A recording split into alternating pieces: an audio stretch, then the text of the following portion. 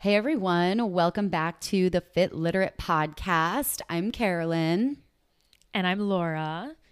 and today we are going to be talking about a very large, powerful, popular person in the fitness industry. And we are excited and we are nervous for this one. Laura, how are you feeling? I'm a little antsy. We've already gotten worked up, just sort of preparing to go into recording mode, and worked up in a elevated heart rate, palm sweaty arm spaghetti kind of way. Like this is not the kind of clarifying anger that we have for people like Andy Frisella. This is someone who's a little closer to the world of fitness we operate in, someone who we think has had some really positive contributions, which makes it 10 times more painful to kind of examine the harm that's come along with that. So, Yeah, I agree. There's is that definitely fair? a lot of there's a lot of mixed emotions because I think we both have a personal history with this person's content. And so it just hits a little closer to home. So, Laura, do you want to do the honors and I'm going to tell take a the page from our book, listeners? Carolyn. Gorgeous, gorgeous girls love nuance.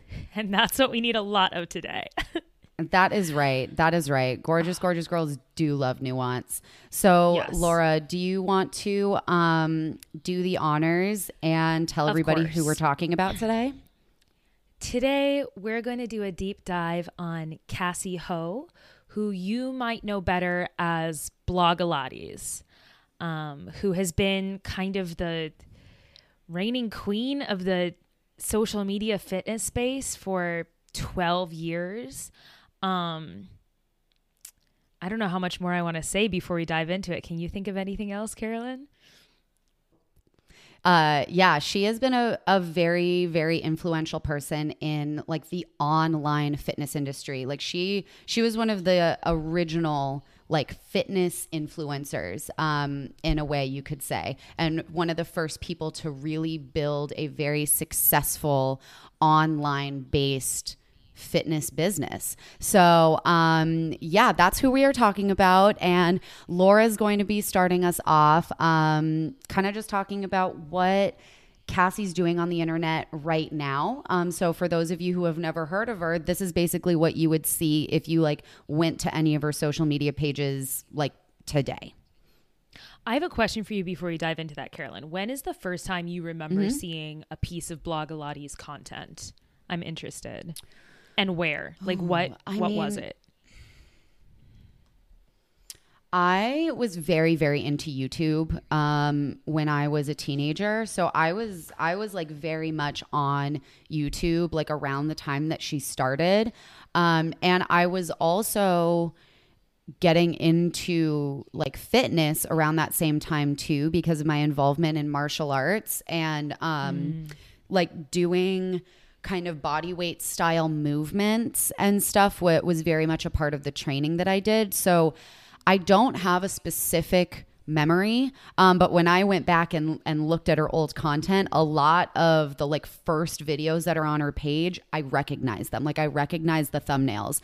So even though I don't remember the specific instance where I first saw her content, it must have been in 2010, maybe as late as 2011, but I was definitely still in high school, and I definitely found it because I was looking for workout videos on YouTube. Mm-hmm. For me, it was, I'm going to say 2011, 2012, definitely high school, and Pinterest was the place that I was introduced to the Blogilates first.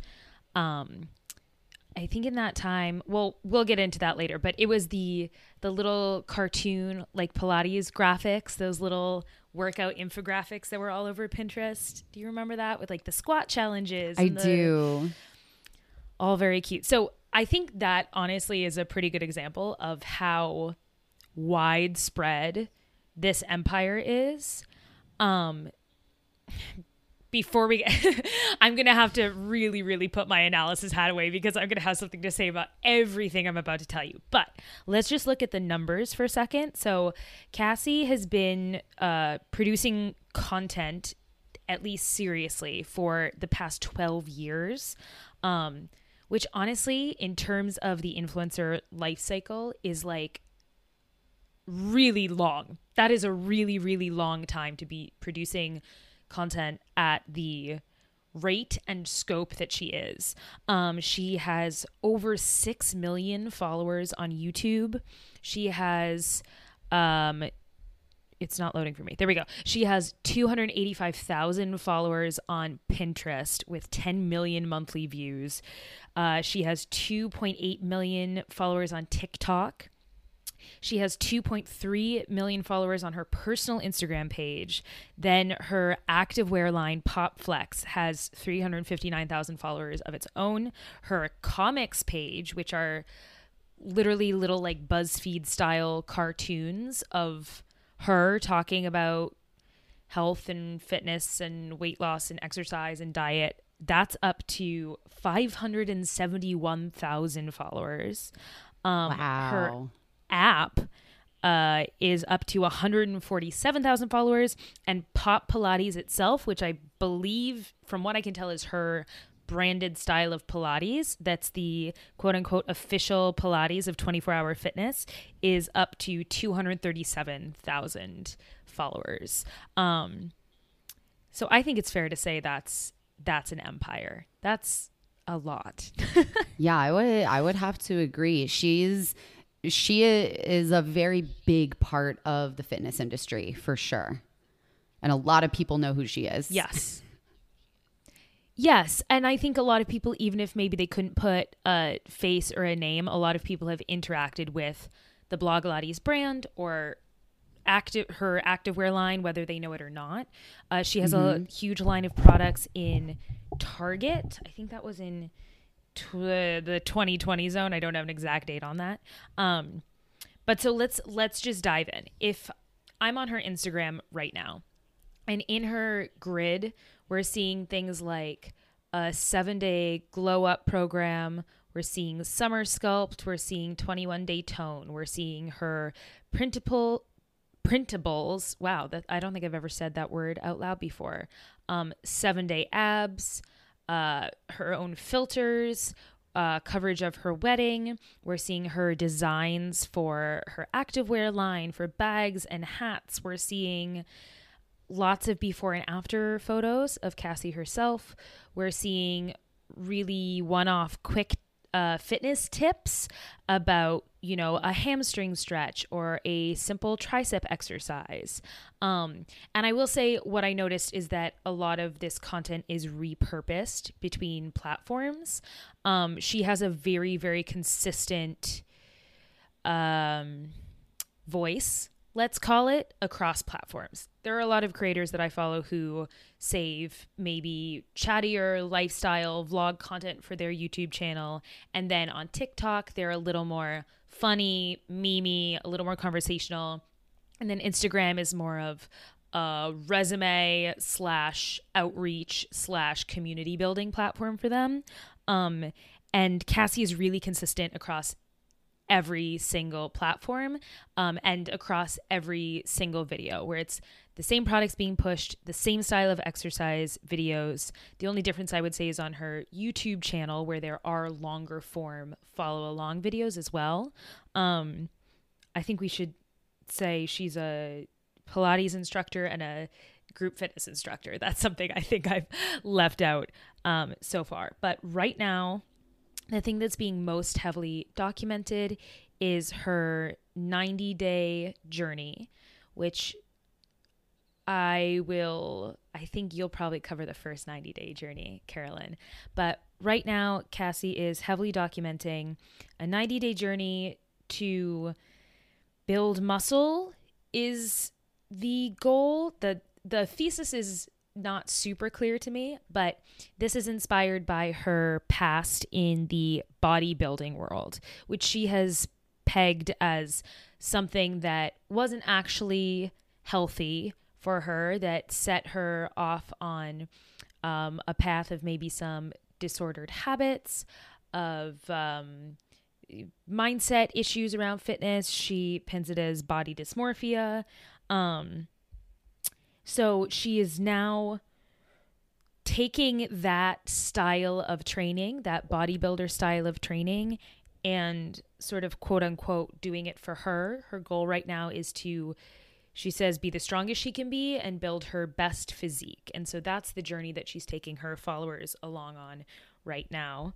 I watched her story this morning, and she was sharing links to her exact workouts and her exact meal plans. And then also, you know, plugging these products, her bags and leggings and all of that, linking to the Blogilates blog as well, which is a little harder to get exact stats on. But, you know, there's that cross promotion happening there. So theoretically, I suppose if you were finding Cassie right now, you'd be following along on this 90-day journey.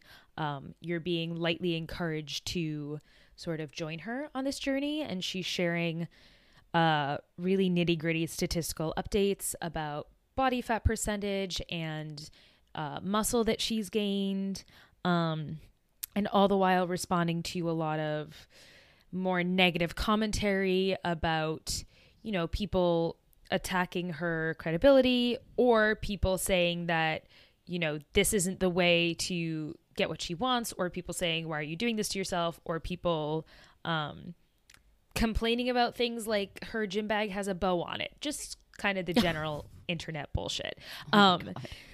So yeah, that's kind of the rundown. Her YouTube channel, which I think is kind of her home base, I know she considers that kind of the beginning of her platform, is mostly YouTube Shorts, which I guess I will provide a little bit of analysis here and say that YouTube Shorts are being like heavily pushed by the YouTube algorithm now as a TikTok competitor. It's essentially just the same thing as TikTok and Reels, right? Just on YouTube. Yeah, it's reposting. Because I think YouTube, like their mobile app, is like where they are really seeing like the future of their business going. That like probably what they're noticing is that less people are watching YouTube videos like on computers and more people are watching it on their phones. So being able to compete with apps like Instagram and TikTok, it makes sense why they would be pushing that shorter form content. Totally. And did you see that TikTok is going to start introducing 10-minute videos? I did. And I thought that maybe that was fake. Is that real? You know, I kind of just took it at face value because it was said by someone I trusted, but I don't know. Don't quote us on that. I don't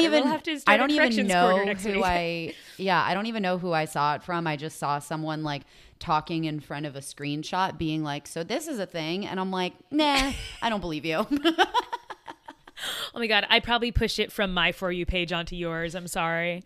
No, that's okay. I think the worthy part of this is showing that TikTok and YouTube, like the whole thing has been like Instagram versus TikTok all along. And I think that even when people say like, oh, Instagram is dying, I think people feel really comfortable on Instagram because it's like the new Facebook. And I think TikTok is actually stealing more business from YouTube. And I think those are the two true competitors. So just a little food for thought. I think I agree with that. Yeah. I think that's true. Yeah. But Cassie has not produced any native YouTube content in a month, in which she did I'll read this to you and I'll try to keep my opinion out of my voice, but it's a 7-day program. And day 1 is sleek body sculptor. Oh, these are called the glow up sessions, by the way.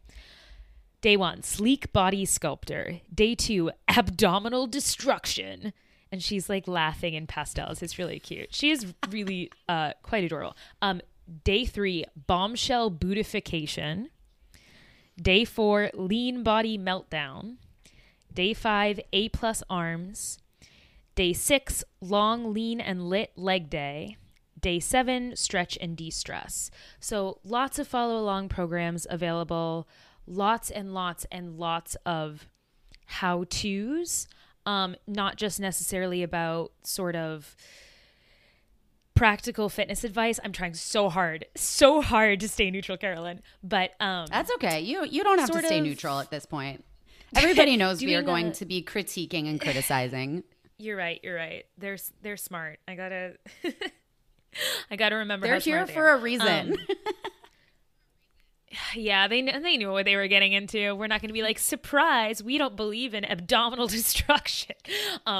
Anyways, lots and lots of body checking to the camera of going, oh, if body weight workouts don't work, then explain this, and flexing and showing her lean toned arms, lots of pointing to specific muscles on her body and being like, if you want your muscle to look like this, then you just have to do this. And I know we'll get into this more later, but honestly, like, obviously fitness is my job. I have a pretty good working knowledge of biomechanics and anatomy and physiology and nutrition and all the things that you need to, have a basic overall knowledge of health and fitness. And I get confused on her page watching 10 to 15 pieces of content. I feel like my brain scrambled a little bit, not because she doesn't know what she's doing. She is not that genre of influencer, but because there's a lot of borderline contradictory information. There's a lot of, you can see 3 different videos from her, and one is saying, oh, this is a great home cardio workout, and it's squats. And then there's one that's, this is a great outer thigh workout, and it's squats. And then there's one that's like, this is the best way to build your booty, and it's squats. And it's treading the line of, there's nothing, at least that I saw in my shallow dive, that's blatantly wrong, but it's all very BuzzFeed clickbait, where I have a problem for you, a problem that you probably Googled, or a problem that like my audience has asked me about, and then I'm giving a quick fix, but a quick fix devoid of any education that would help someone become a more educated consumer or tailor something to work for them.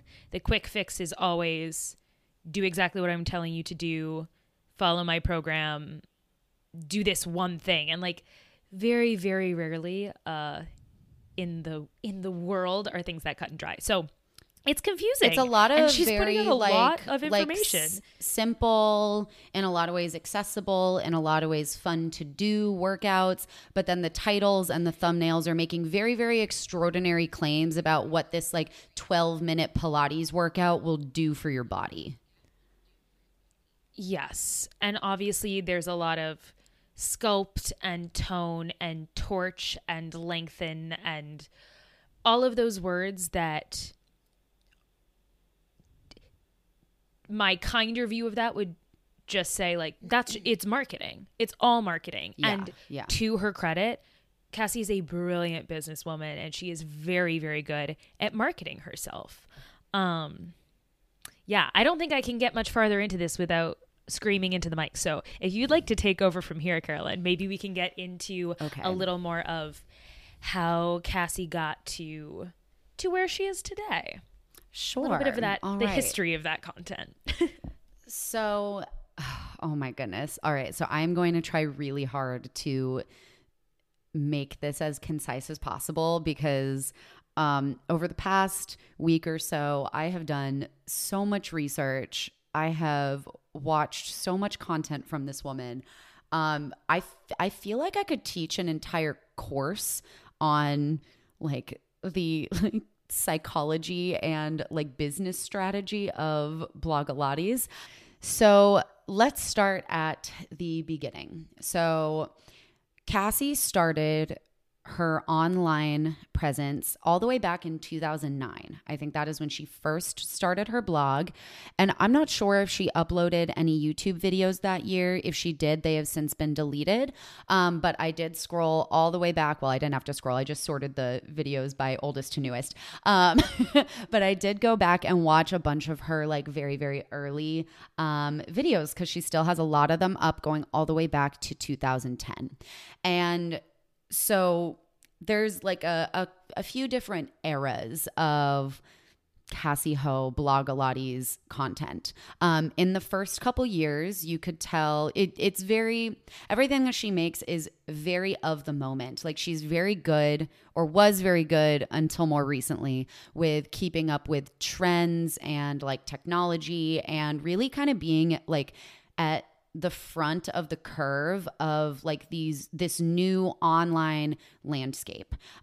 She was one of the first very, very popular YouTubers, and definitely one of the first that was posting about like fitness specifically. Like there weren't a lot of fitness YouTubers in 2010, but she was extremely popular, and a lot of her videos around that time were getting hundreds of thousands of views, which was like incredible.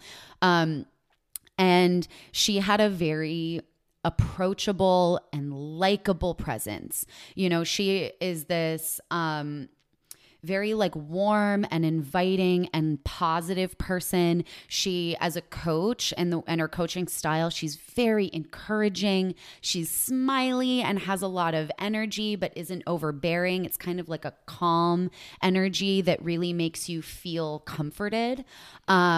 And she incorporates a lot of her own personal interests into her teaching. So, you know, going back to her early Instagram, she posts a lot of Disney memes. Her whole brand, Pop Pilates, is based on the fact that she's a girly girl who loves pop music. And that is really reflected in a lot of her early videos, because a lot of her early videos were based around like making a workout to like a popular song. Like she had like a Call Me Maybe squat challenge, and like just posting like a workout, like a 5-minute workout or a 4-minute workout, like for a specific pop song. And it was all very cute, very inviting. And like, it's no wonder she got really popular, because she was making fitness really fun and accessible. You know, these were videos that people could do in their own homes. They didn't have to go to a studio. They didn't need a lot of equipment. From the kind of, I tried to watch a few videos, or at least clips of them. She gives, you know, modifications a lot of the time, and she really makes people excited to like get better at the workouts. Like one thing I saw in a lot of her earlier videos from the first like 3 or 4 years of her posting workouts was a lot of the top comments on YouTube of people saying, like, I've been doing this workout like 2 times a week for the past 3 months. And the first time I did it, it was so hard and I could barely get through it. And now I can get to the end and I'm barely out of breath. And I'm so proud of myself for like how strong I've gotten and how much progress I've seen like in my ability to do this workout. And she was creating something that I think was really unique at the time, which was this very like community-based, extremely accessible, and very, very fun and positive version of fitness. However, this was all occurring in the early 2010s. And if there's something to understand about the fitness landscape in general in the early 2010s, is that extreme fat phobia and body shaming was just the norm. Like, it was not even considered a bad thing. Using terms like muffin top, saddlebags, like I like cringe a little bit saying those words, but that was just seen as like normal and even like positive or funny at the time. So some of her early merch was tank tops that said like muffin top melters. All of her, like, if you think the names of her workouts now are kind of inappropriate, like, you know, like long, lean arms, toned abs, like sexy legs, which, yeah, that is problematic, you know, claiming that a single Pilates-based workout or a single any type of workout can make your body look a certain way, and then equating the way that looks to like a standard of beauty, that is problematic. But it was so much worse in the early days. But I also don't blame her for it, because they don't exist on the internet anymore. But I also definitely made content along those lines when I was trying to establish like an online fitness blog presence at the same time. Like, I also had a fitness blog in 2012. In 2012, I was posting gym selfies to straight up Instagram with like hashtag eat clean, train dirty. Like, yes, this was exactly. That was what we did. That's not. Yeah. And it's so not moral failing Cassie- on Cassie's part. Yes. And so while all of that fat phobia and like body negativity was there, the alternative was Jillian Michaels, right? And so if you're going to get the same bullshit in two containers, I would rather take the one wearing like the sparkly Mickey ears with a smile on its face than the one that is like actually just utilizing like verbal and physical abuse. So it was like she was this kind of like positive breath of fresh air that felt very like inclusive and welcoming for the time. And I do just want to point out that that is why so many people have such positive memories of interacting with her content, because most people that I know, like they were mostly doing her videos in that time frame of like 2011 to maybe like 2014, 2015.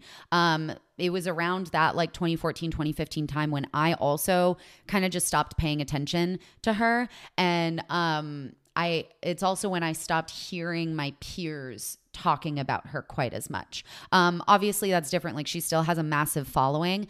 But like a lot of the people that I talk to are like, oh my God, yeah, I loved her videos back in the day. And that's why, because the alternatives in the fitness industry were so much worse. And so you would much rather be told that your body is fat and gross and ugly by someone who comes across as very nice and friendly than someone who comes across as like a mean, evil drill sergeant. Like that's what we were working with at the time. It's like the scariest girl in your sorority versus an actual drill sergeant. And she's not even scary. She's like, it's the, kill him with kindness kind of strategy. Exactly. And so, yeah, so that was kind of what her content looked like at the time. It was a lot of like gimmicky little video series. She had like a Victoria's Secret model workout series. She would do stuff related to pop culture. Like when the Hunger Games came out, she did like a Hunger Games series. And within this time, she's also building up the other areas of her business. She's blogging, she's getting on Instagram in 2012 when that becomes a thing. She's developing her merch, and which eventually turns into her clothing line. And she's starting to not just post individual workouts, but also start to run challenges, like 7-day challenges turns into like 28-day challenges. And eventually she starts doing her 90-day challenges, which when they start, it's always around like New Year's. And I think she continues to do that to this day. Like every year at the start of the new year, she runs a 90-day challenge that I think is free to participate in, but there's all this extra stuff that you can buy, like a planner to like help you like log your progress and like track your meals and your workouts and stuff like that. And she's getting the ball rolling with all of that very, very early on in this like kind of 2012 to 2014 time period. So then around 2014 is when she starts to branch out into different types of content. And I'm mostly focusing on YouTube because like you said, that's kind of her home base. Like that's where like her long form content was. That's where she was able to make ad revenue and really promote stuff. And then things like Instagram were more to drive people to the YouTube and the blog, which were very intertwined, the YouTube and the blog. And in 2014, she starts getting experimental with other things. Camera quality is better. I think at that point, YouTube starts letting you make longer form videos. And so she starts doing skits. She starts making more kind of like motivational, just talking to the camera videos. And these are really, really popular. Like obviously people love her for the workouts, but a part of the big reason they love the workouts is because of her personality. And so when she starts making content that is more just focused around her and her personality, she starts seeing even more growth and popularity, and people really start to love it. And this is where I, in my research, started to really dig deep and fully watch through a lot of these videos and really pick them apart. Oh, wait, before I do that, I do just want to share some of the funnier names of videos that I found while looking through this. Oh, God. Hold on. Where are they? Oh, yeah. One thing I thought was really interesting is that, like, even though she's very, like, sweet and, like, like smiley in a lot of her like thumbnails and video titles. She would use very like violent language, like kill your butt and like torture your fat and like all of this stuff that I'm like, oh my God, that is so like of the time. Like that's just how we talked. That is how we talked about our bodies, that everything needed to be like beaten into submission with physical force and violence. Like, oh, I can't even believe we thought that that was like normal and okay. Oh. Let's see. Maybe we can like psychoanalyze America in the mid-aughts and how we were, you know, waging war abroad and brought the war home to sculpt the ideal American body on the with a wholesome front. I feel like that's a dissertation in and of itself. Yeah, we'll that'll just be like an audio essay at that point. Okay. Yeah, I'm realizing I don't think I actually wrote down a lot of the names of the videos, but she was also, I should mention this, she was also posting some food related content. Like every few videos would be like, what was it called? Something like Clean Eats. And it was basically mostly just like low calorie or low carb or gluten free or whatever like the diet fad was of the moment. She would just be making little recipes that sort of like reflected those buzzwords, which can I tap in here? I actually, yeah, I have the videos pulled up right here. Perfect. I already had her YouTube open. There's things like Love Handles Exterminator. There's a whole bikini body series, Sexy Back, Butt Blaster, which that makes that makes me laugh. I'm gonna keep my mouth closed about that. Arm Attack, Summer Slim Down, Inner Thigh Insanity, another Muffin Top Meltdown, Abominable Abdominals. Wait, that's cute. Yeah. Is that like a winter themed workout? I think I remember seeing that one. Yeah, it seems like it. And then these are the food bites, although it seems like the names changed along the way. But things like adding Greek yogurt to guacamole to up the protein content and all of those sort of early Pinterest hacks. It's always a hack. Always a hack. All right, cool. Thank you for looking that up. Oh my God, I'm so sorry. One more thing. There's one called Your Royal Hotness Workout, and she's doing like a one-legged tricep push-up in front of Buckingham Palace. Oh my God, this is a whole series. She went to London. There's the Trafalgar Trim Down Toner. Yeah, she in Trafalgar Square. And there's Pippa's Butt Workout, which this must have been right around the time of that wedding. The wedding. Yeah, I remember that. Everyone was obsessed with Pippa Middleton's butt. Yeah. Yeah. Oh, God. Anyways, I turn it back over to you. But the Muffin Top Meltdown is something. Yes. So around 2014 is, like I said, when she starts to get a little bit more like personal with her audience. And one of the things that she starts to talk about a lot is her own personal body insecurities. Because at this time, like I said, the fitness world, especially online, was like so fat phobic. So like even more so than it is now. Like even though there's a lot of problems in the fitness industry currently, and we talk about those a lot, it was even worse back like 5 to 10 years ago.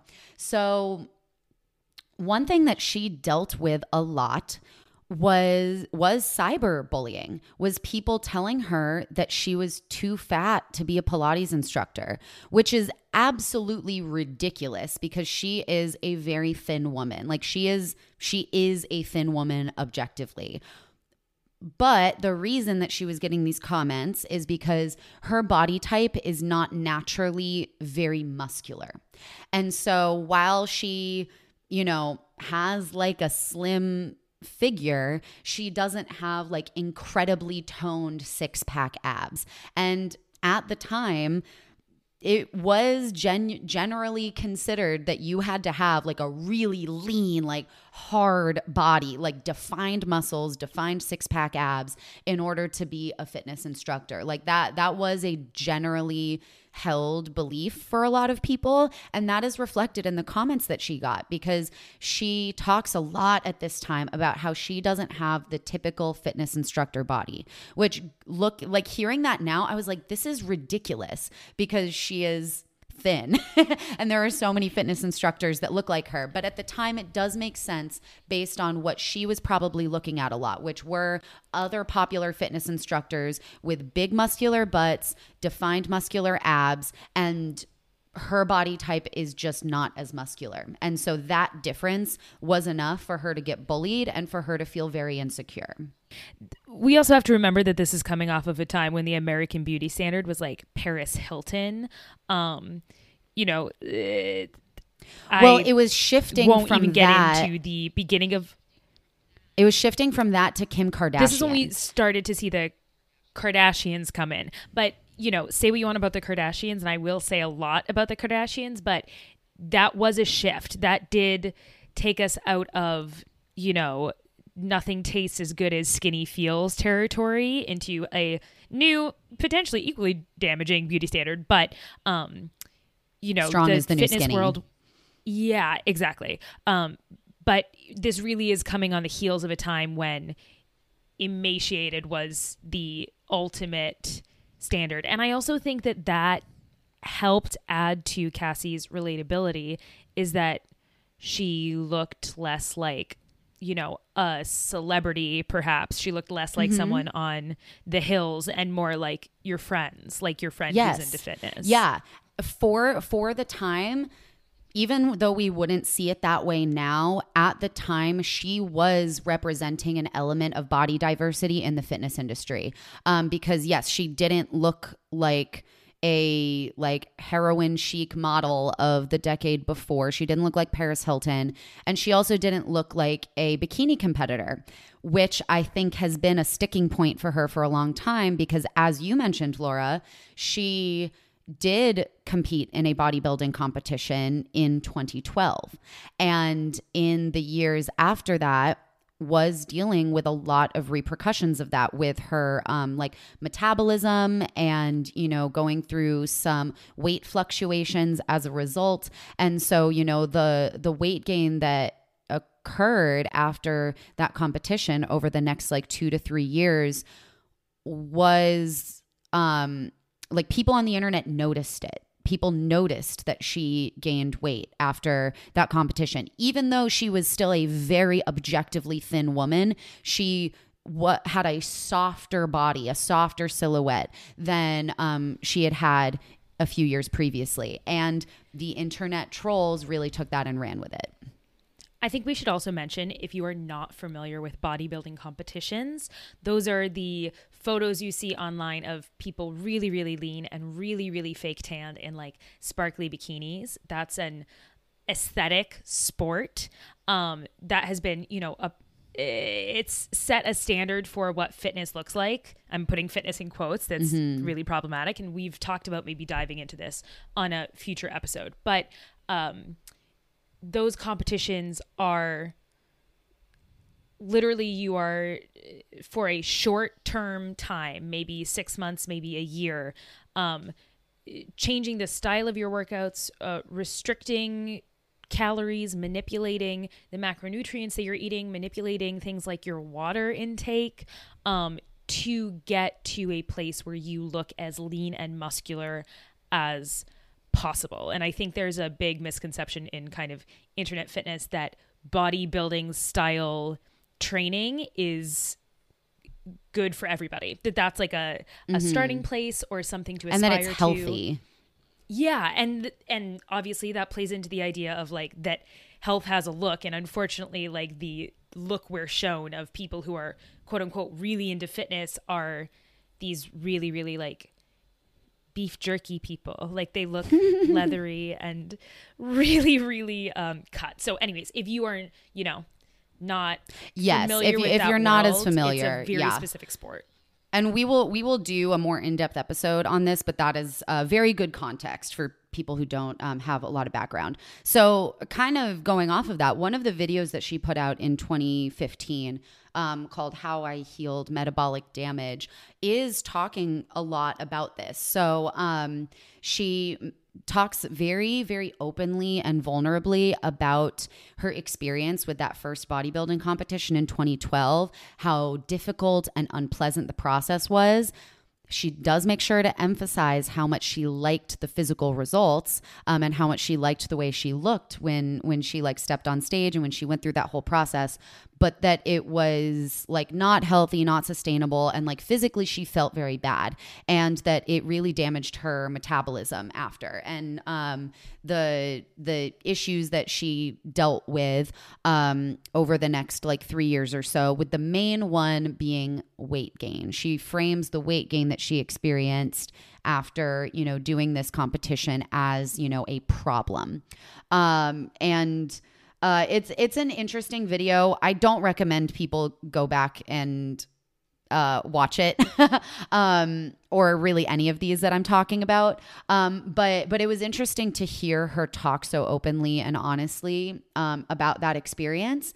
And she talks about like the kind of conclusion of that video is that the way that she eventually like healed a lot of the like uncomfortable physical symptoms that she was experiencing and the metabolic damage that she experienced, which is a very real thing that people who go through really intense dieting experience is metabolic damage. She talks about how the only way for her to heal from that was to do a lot of healing around her relationship with food, heal a lot of the fear that she had around like eating like bad foods, that she no longer thinks of foods in like good and bad, and she does let herself eat whatever she wants.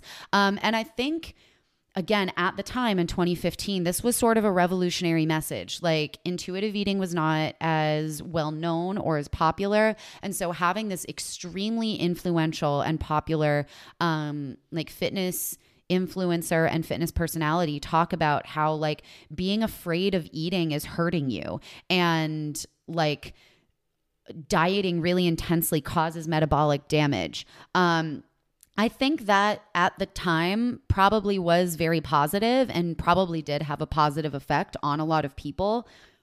But through this, a part of the like very raw honesty is that she was sharing a lot of before and after photos, a lot of body measurements, her weight before and after. And her final conclusion, while it sounds very nice and positive, what I hear is that I was able to heal my relationship with food when I realized that I can eat whatever I want without gaining more weight. And that food freedom is good when you can do it in a way where you don't get fat, where you can stay thin, have the body you want, progress towards your fitness goals, while not having a bunch of fear foods and not labeling food as good and bad. So it's like a good message that kind of takes a nosedive right back into fat phobic territory. And that was her conclusion. It's like empowering women to pick up weights and start strength training by being like, don't worry, you won't get bulky. Yes. And then the actual final conclusion of this video is that she is announcing her next 90-day challenge. And so this is kind of what I wrote. This was like, this is paraphrasing with my own sort of editorial voice. Conclusion: you don't need to restrict or label foods as bad. You are allowed to eat everything.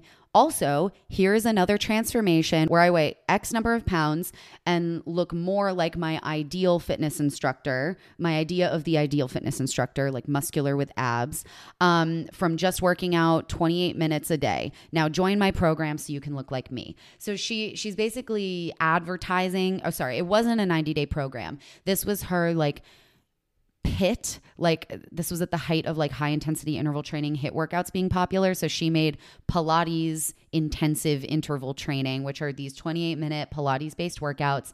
And basically what she's saying is that I healed my relationship with food by eating whatever I want and doing my 28-minute PIT workouts, so that I now have a body that I actually like even more. Like, this is how like, ew, look at how like skinny and gross I was when I did that bodybuilding competition and was starving myself.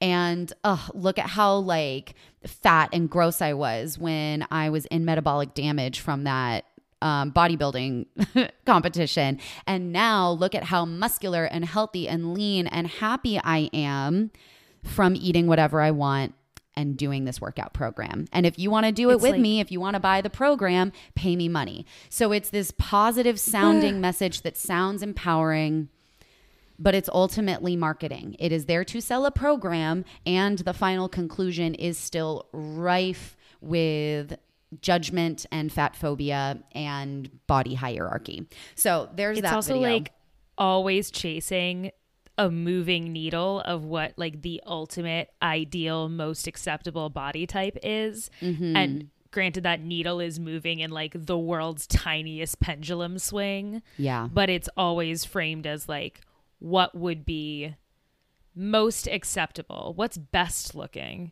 And ultimately, like as a person who puts content out on the internet, as Carolyn and I are, like I have so much, I guess, sympathy for just the amount of commentary you must be taking in when your platform is at that scale. I think it's hard to maintain a voice that's separate from a whole bunch of feedback and a whole bunch of criticism. Yes. And so I think we can't really talk about what we can guess about Cassie's body image without talking about the way the internet interacted with her, especially as a woman of color, especially as someone who didn't fit the hyper skinny, hyper blonde, and then, you know, more muscular, more curvy, like, yeah.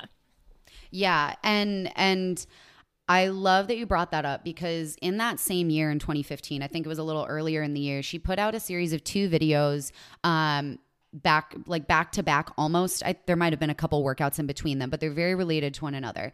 In the first one, she, for the first time, basically calls out all of that cyberbullying, talking about how it has been really hard for her to be on the internet lately because she has been getting a lot of really negative comments about her body, and being very open and vulnerable and honest about how it's been making her feel, that she's been crying a lot, that she knows she shouldn't be reading the comments, but she can't pull herself away from it.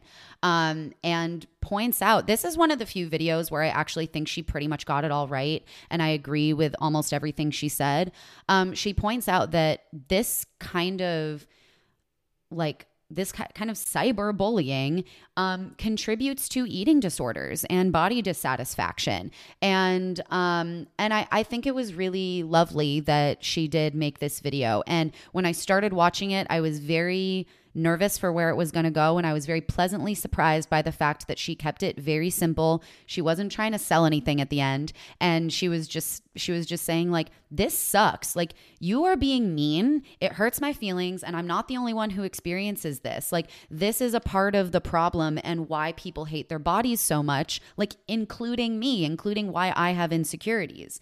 Obviously, this is from the context of the time, doesn't bring in how it must be even worse for people in larger bodies and more marginalized bodies, whatever. But I think she says a lot of really great things about how commenting negatively about people's bodies on the internet leads to a lot of awful things going on in like the target person's life. And then the follow-up video to that was she made this sort of like, I don't even know what to call it, but it's called The Perfect Body. And in it, you see her looking in a mirror and kind of in real life photoshopping her body to look like the quote unquote like ideal fitness instructor. So she photoshops herself to have a more like hourglass figure with like a more cinched waist and a bigger butt, bigger boobs, bigger eyes. And this was a really interesting video to watch, especially remembering back to this time on Instagram when apps like Facetune were starting to become more like publicly available, and it was becoming more known that like, oh my gosh, people are like doctoring their photos, and people were calling that out, that like when companies or influencers Photoshop their bodies and their faces to look different, like they're perpetuating an unrealistic beauty standard. And so she made this very poignant statement on like Photoshop and expectations for the way women should look, and how the internet and apps like Instagram are impacting women's body image. And then the very next video she posts is a workout called 5-Minute Fat Attack. Oh, so Cassie, it's like, no. It's so frustrating because she is so smart. She's so well spoken. She is so good at communicating some very complicated and emotionally charged like points and information. And it just has a total lack of self-reflection on how she and her business and her content are a part of the problem. Because I think in her mind, because she has a positive attitude and she says she wants everybody to love themselves, that like absolves her of all wrongdoing. And, you know, this is early on. This is 2015. This is when the body positive movement is just starting to take off in a big public way. And so, you know, you think like, okay, there's room for learning and growing, but you know, she's on a good path here. You know, she's putting out stuff that has a good message, even if she's not fully there yet.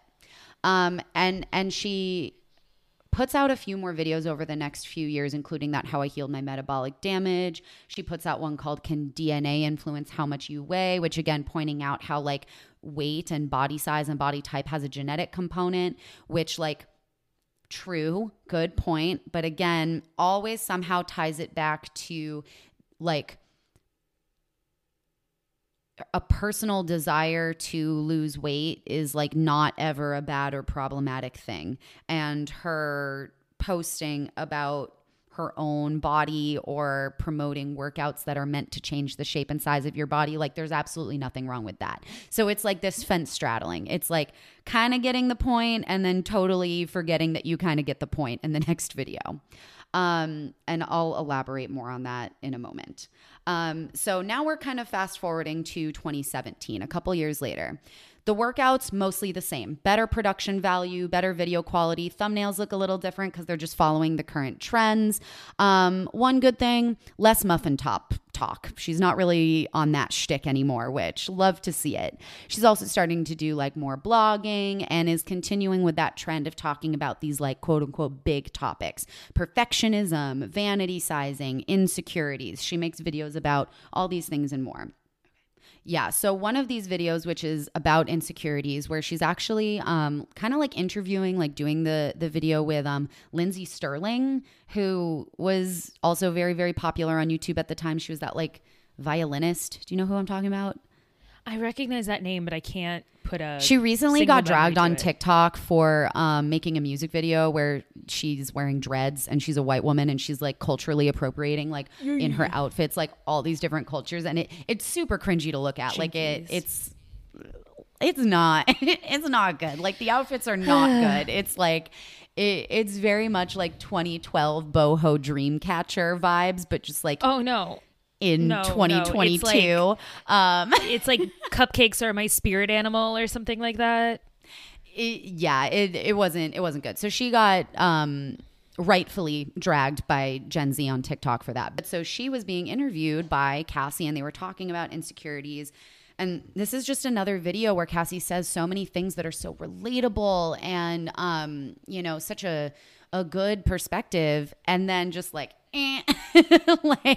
like stops it there and like holds strong to her core beliefs of that her body needs to be thin, and that like changing your body and like is like the same as personal growth and stuff. So let me I feel like she's such a good example of impact is more important than intent, because I don't think anyone can accuse Cassie of having anything but the best intentions. Yes. But there seems to be, there's no consideration of the impact. And at my most generous, I would say that like she's just deep in the hole and there's a lack of self-reflection because her business is so, personal and so Cassie centric. Yeah. There's a lack of understanding about how that maybe contributes to damaging narratives in the real world. And then at my most cynical, I would say that she's just the consummate businesswoman and she does not care. And she knows it sells to do her weight loss plans around New Year's. Yes. And she knows it sells to consistently unpack her body image so that she stays relatable, but continue to push weight loss on people. And she knows it sells to say, do this one thing and you'll look this way, even if she knows better. Because this is what's so frustrating is that like she is knowledgeable. She is very, very smart. And on top of that, she's also talented. She knows how to command an audience. She knows how to be appealing. She knows how to communicate with people. She's a great communicator. So it's, and she knows how to teach a good workout. Yes. It's so frustrating to watch someone with all of that just continue to almost promise growth and then not demonstrate it, because I think she exists at the interesting intersection of like, we got out of the, blast your muffin top zone. There was a shift where people started to become more cognizant of how, this messaging was damaging, and we started to be more critical of the media we were consuming, and we got like the Airy Real campaigns and like the Dove beauty campaigns, and we exited sort of the like Victoria's Secret push-up bra era, and we went into the teenagers getting boob jobs era, because all of a sudden it was no longer cool and profitable to market these products that fed directly into insecurities because we were getting smarter about what companies were doing. So now there's more pressure to just meet the standard innately, to not talk about or show your workout routine as much because that's like gauche and that's tacky and cringe, to not admit that you have these deep-seated body image issues or this desire for weight loss. Like we can't, those pressures are still extremely present and marketed to and sold. But because it's now, and we could trace this back to the co-opting of the body positivity movement by thin white women on Instagram. But because we're now being sold this healed message, this love your body message, without actually digging up the systems that are hurting us at the root, now we just can't talk about it as openly. Now we can't say this will give you abs. We just have to be like, well, here's what I eat in a day and this is how I look. But it's not like it's more to shed belly fat anymore, quote unquote. Yeah. Anyways, rant over. Sorry. No, I love it. Great interjection. But so like back to this insecurities video. The main line that it's a few minutes long. Again, I don't really recommend going back and watching it. It was actually kind of boring for the most part. But the main thing that stuck out to me is exactly what you were getting at, that it's like she does all of this amazing research and is so good at identifying the problem and then stops just short of understanding what the actual solution is. That like things like eating disorders and insecurities and body image are these big issues that lots of people are dealing with. And like in her audience, like lots of women are dealing with. But she will only go so far as to identify the solution as like a personal one, that like insecurities, the reason that like you're feeling insecure is because that there is something wrong with your body. And so like, of course you feel bad about it because your body's not good enough. And so it sucks to feel insecure, and she's identifying that that's a problem and that people are hurting. But the solution is not to like, as a culture, question why we consider these like body features to be bad and wrong and maybe stop believing that. It's the solution is to have insecurities but also have goals to fix yourself. Like that's what she says. Her view on insecurities is that they are like a tool for motivation for self-improvement, that it's insecurities with goals, that you're not just like sulking in your self-hatred, that you are using your insecurities as motivation to better yourself. And and we will continue to see this. She refuses to separate self-improvement and being a good person and liking yourself. She cannot separate that, or refuses to separate that, from looking a certain way.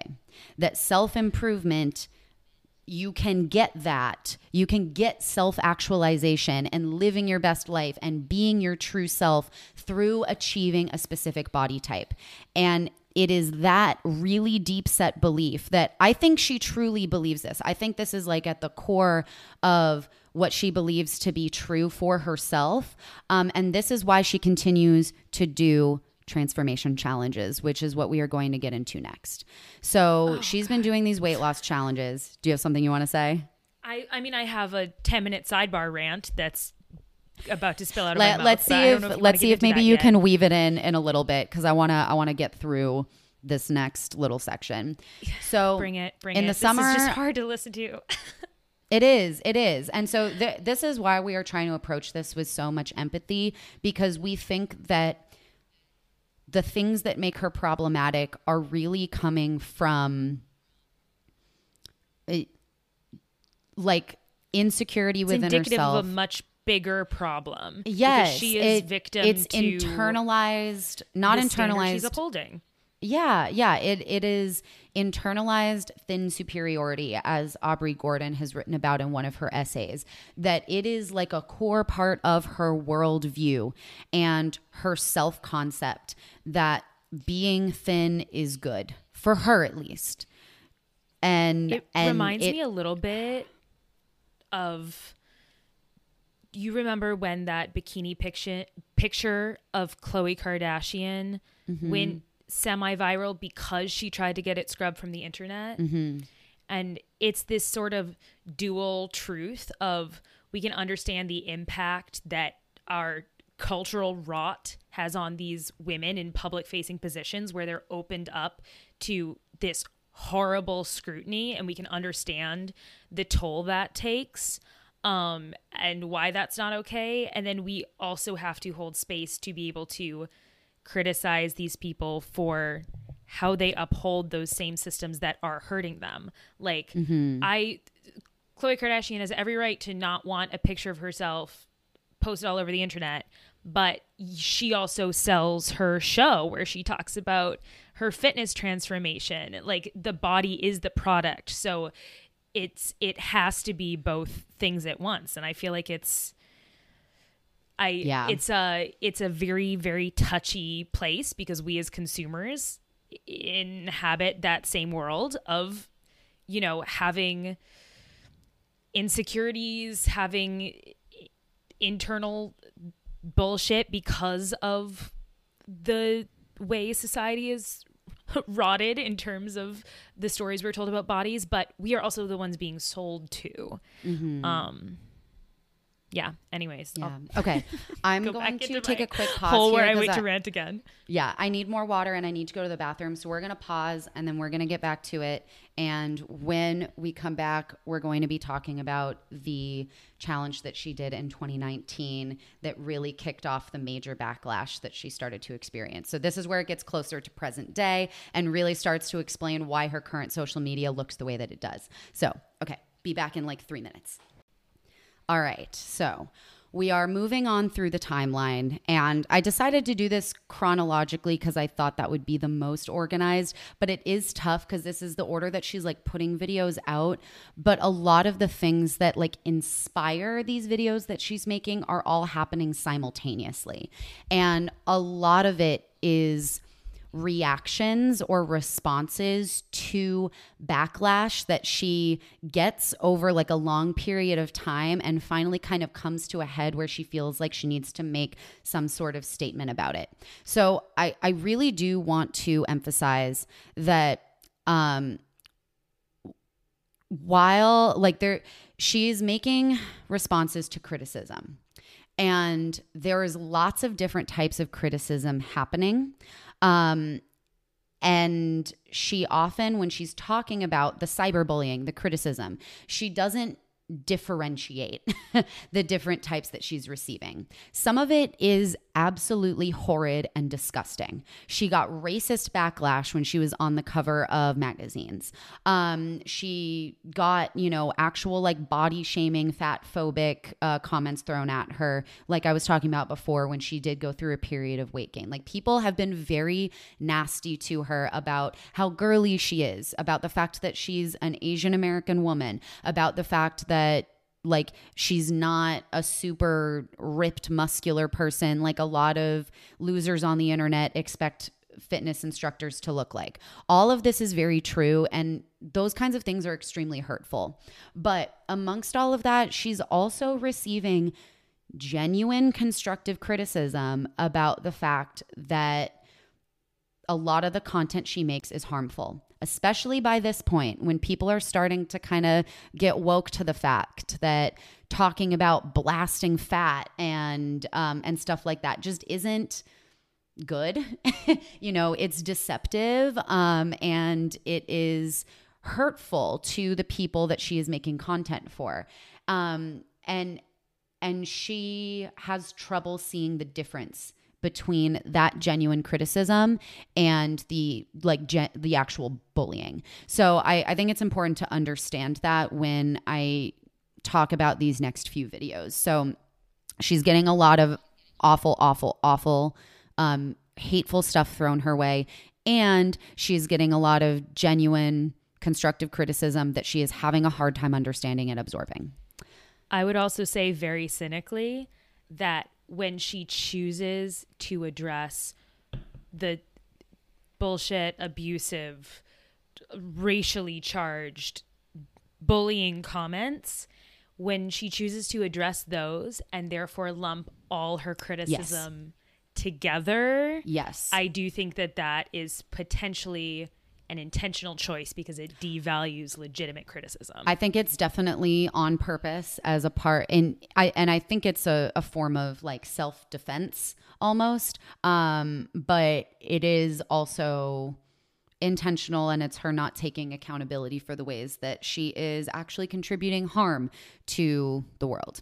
And we will get more into this. I hope we're not being confusing, and I hope we're not making too many assumptions about you, the listener, and what you already know. But yeah, hopefully you're following along. So 2019, she decides to do a 90-day challenge similar to ones that she's done in the past, or like that she's ran for people around New Year's time. But she's not doing it at New Year's. She decides to do this in like the summertime, I think, to start it.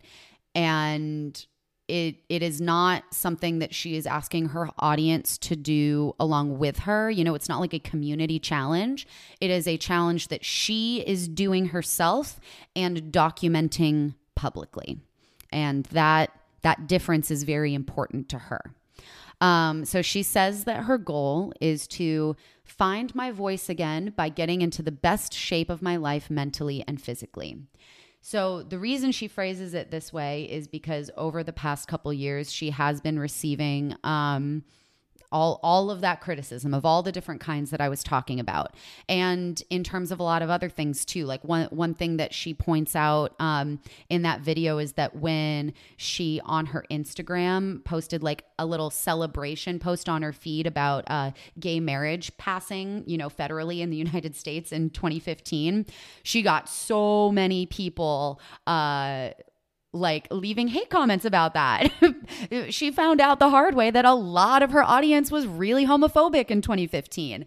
And what she said in the intro of this video talking about her challenge is that she felt like her tendency to people please and wanting to please everyone in her audience was starting to prevent her from being her authentic self. She was afraid to talk about her opinions when it came to more controversial issues like gay marriage, but also about other things, because she felt like no matter what she did in terms of the fitness videos she was posting, the things, the food that she was eating, she felt like no matter what, she was getting criticism.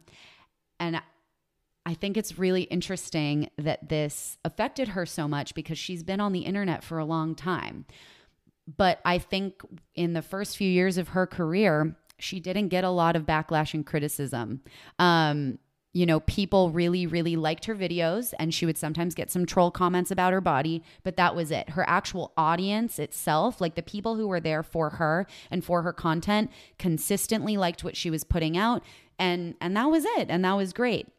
And so when the landscape starts to change and, body positivity is becoming more influential in the fitness world, and just the world is changing in general, as it does over time, she's having trouble keeping up with it in terms of also adjusting her content. And she's having trouble adjusting to the fact that the internet is just bigger and her stuff is being seen by a lot more different types of people, not just the people who already know and love her. And so she's struggling a lot with that and feeling like she still needs to be trying to please everyone, and is really having a hard time processing the fact that not everybody on the internet likes her. And I get that. That's really hard, especially when it didn't used to be that way. Like, I have a lot of sympathy for how challenging it must be to go through something like that. But so that is the background that she describes as for why she is embarking on this challenge. And this is where I want to bring up that point I mentioned earlier, that she very, very deeply believes that changing your physical body is the same thing as like personal growth and self-development. It is the same thing for her, because she says she wants to find herself and her voice again by getting into the best shape of her life mentally and physically. So she's trying really, really hard to make it like not about her body when it still clearly is definitely about her body. She's trying to soften it to make it more acceptable to this new like body positive side of the internet that is like, you're already thin. You already like why do you need to lose weight? And she's saying like, oh, well, this is a part of my personal growth journey. So that's why it's okay. It's for me. And that's the other big part of it. There's a current piece of content that I want to pull up. Maybe I'll let you finish first. But there's a current piece of content that I feel like encapsulates this. Yeah, really well. This is a theme that stays consistent up until today. And it kind of started with this challenge, and I'm sure we'll see how it ties into what she's doing now. But yeah, so that's her goal. She talks about how weight loss is basically she's saying that losing weight, because that's what this challenge is for. She's trying to lose weight. She's trying to lose like 20 pounds or something. And again, she's already a thin woman. But so weight loss is for her, a solution to feeling censored on the internet. And she elaborates on this more in a follow-up video. So this is just the one where she's like talking about the challenge that she's going to do. Hold on a second.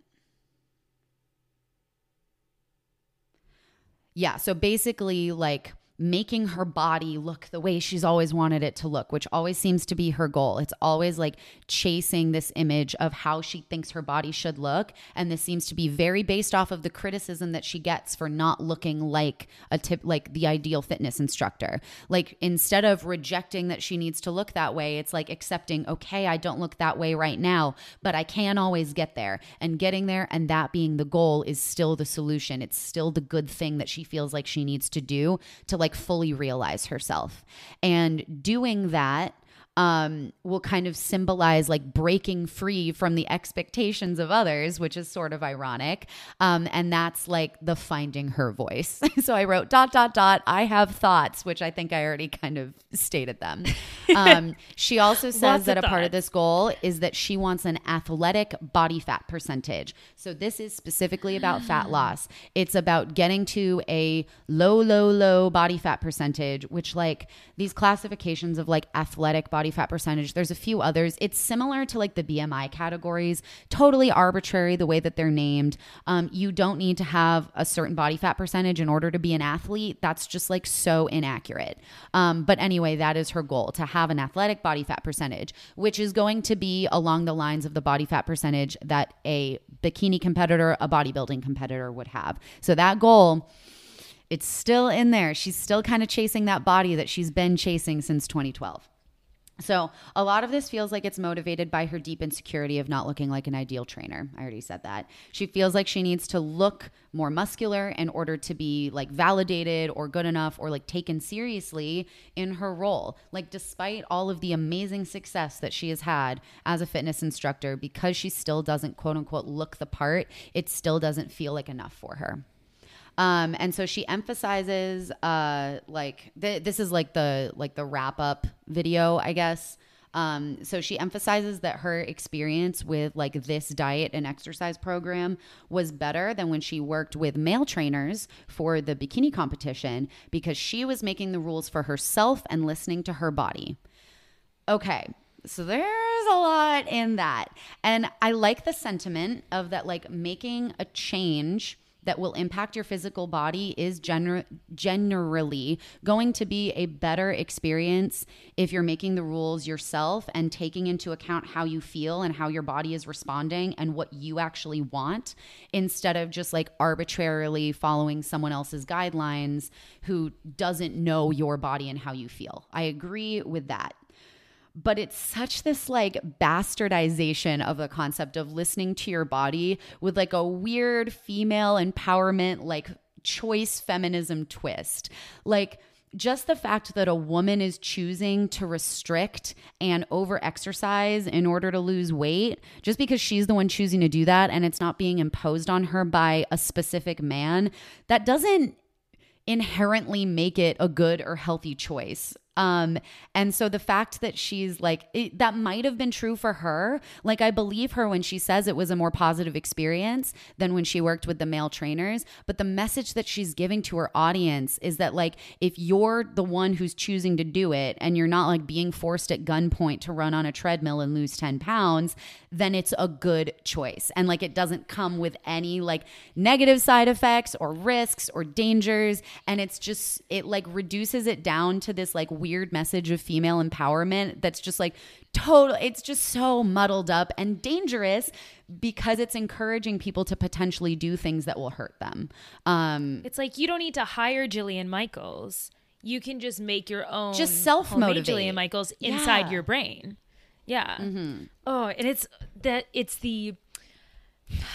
this specifically an Instagram problem or is this just a people problem? It's the yelling at people to listen to your body and to quote unquote love yourself without giving them any actionable steps and ignoring all the outside forces that would have them feel detached from their bodies or not feel loving towards themselves. It's always, always, always ignoring the greater systems at play. It's like the underlying thing here is just, it's like acknowledging the cultural forces that make you feel a certain way, but then not condemning them. Instead, just like accepting that like, oh, well, that's just how it is.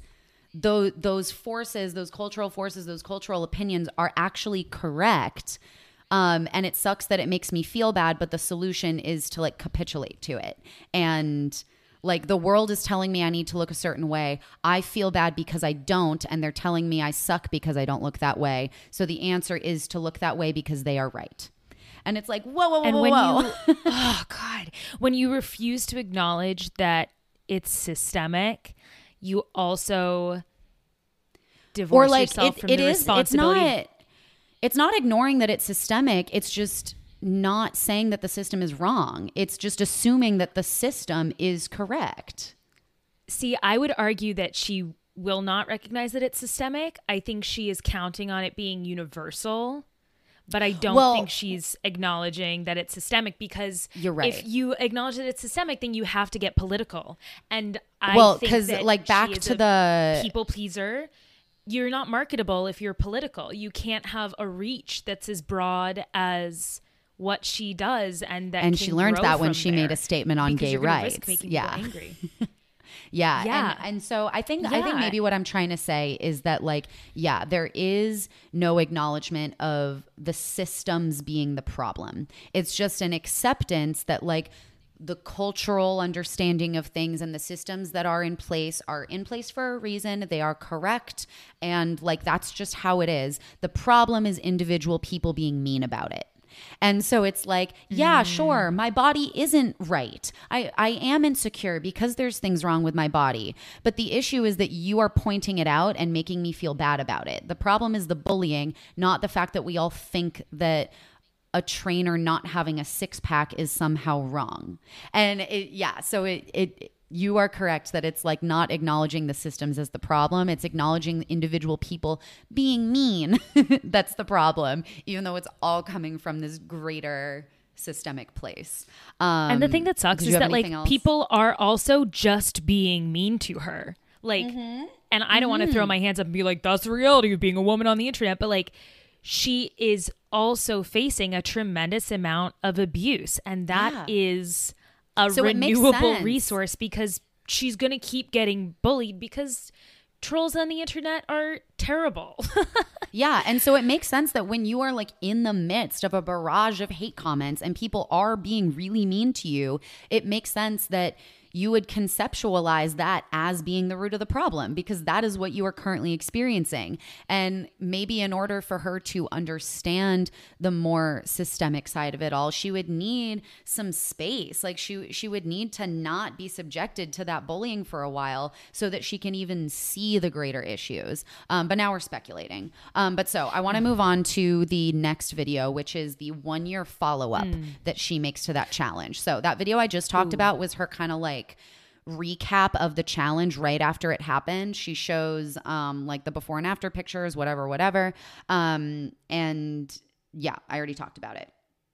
I did have this kind of little summary of it though. So the good things in that video was that she encourages like finding the joy in exercise, finding balance with food, and being kind and compassionate and flexible with yourself. Cause she said that like those three things were all really key to her quote unquote like success.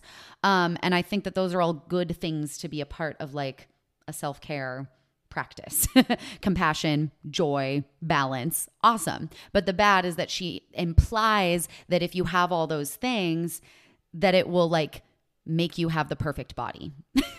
That it's like, and also if she were criticized for that, she'd be like, you hate compassion and joy and acceptance. Wow. You hate balance. Oh my God. But she has never actually like directly responded to those types of criticism. Like you said earlier, she lumps it in with the actual bullying that she receives. So it all gets very muddled and confusing. But so yeah, so a year later, she makes a video titled How I Lost 20 Pounds and Kept It Off a Year Later. So, this really like, makes my skin crawl. And if you listen to my last detox episode about results, this is exactly what I was talking about, that it's like she's basically implying that if you do the same things that she does, you will get results and they will last. How I lost 20 pounds and kept it off for a year. It's this same like clickbait type of like BuzzFeedy type of headline. It honestly reads like one of those like shady ads that you would see at like the bottom of a web page that's like this one weird hack for like losing half your body weight for the rest of your life. Doctors hate her. Doctors hate her. Exactly. It reads like and like that. 48 hot singles in your area want to talk to you. Right next to each other. Yes. With a weird picture of like a sea urchin so that you like stop and look at it for a second. Okay. So again, she starts this video by like talking about like the backlash that she received for like posting publicly about this challenge, which it sounds like the backlash that she received was mostly about that she was like sharing all of the specifics of like her current weight, her goal weight, the like individual workouts she was doing, and her meal plan. Like she was getting pushback about that. And she seems to be very baffled why anyone would push back about that because like she's doing this for her. And that's what she seems to be very stuck on. She says, I thought I made it clear that this was a personal journey just for me. And to that I say, babes, As soon as you turn it into content for your online business, it's no longer just about you. You are using it as an example success story so that people will join your programs. So this is where I think that her intentions are actually not in the right place. I think she, at this point, she knows exactly what she is doing. If she was doing a journey just for her, she would not be sharing the specifics. She would not be sharing about it at all. And that's something that I believe strongly. Like, I believe in body autonomy. I think that people should be allowed to do whatever they want with their bodies. And I would never judge someone or fault someone for making the choice to go on a weight loss journey. But as soon as you post about it publicly on social media, especially connected to your business, especially to an audience of millions of people, it is no longer a journey just for you, and you are causing harm. You are contributing to the problem. So, girl, it doesn't matter how much you say it was just for you. It wasn't, because you made it public in the way that you did. So anyway, if you can link the products and they have your face on them, there's something in it for you. You're not endorsing that. If at the end you are selling a journal so that like people can go on this journey themselves, it is not just for you. So in this video, it seems like she is like happy. Like she's happy. She's found like a way of eating and an exercise plan and a self-care routine that like feels good for her. And she claims that that's what it's about, that it's about finding like sustainable self-care practices. Like a big part of this is that like she also made sure she went and got like a deep tissue massage once a week. She talks about how like a part of this was that she was doing a keto diet, but after a few weeks there was certain elements of it that weren't working for her. So she went in and adjusted. Like, she's honestly talking about a lot of the same things that we talk about. Like, you just did your mini episode, your energy bite on how to adjust. And she literally talks about going through that exact same process with like the diet portion. But the ultimate goal for her is still this like kind of dramatic weight loss for someone that is of her like size and frame. So again, it's confusing because she's taking a lot of this really like positive messaging, but like intertwining it with all of the same like fat phobic diet culture bullshit that she has always spouted. It's just like with a nicer tone, with like the buzzwords of the current zeitgeist.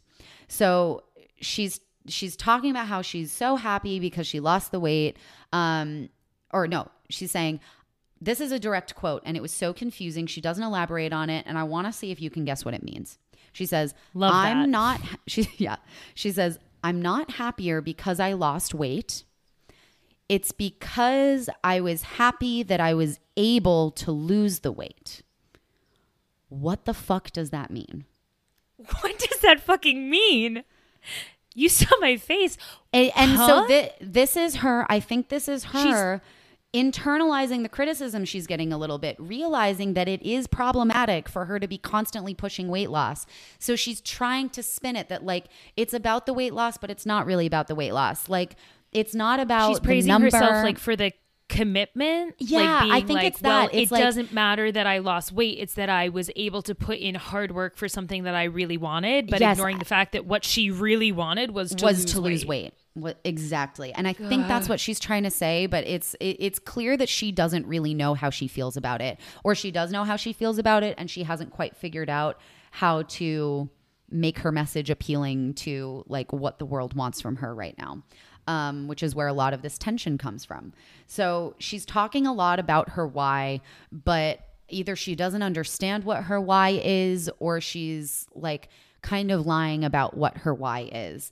Like I saw that pop up so many times, and she was just writing like, remember your why and triple underlining it, but not once did she.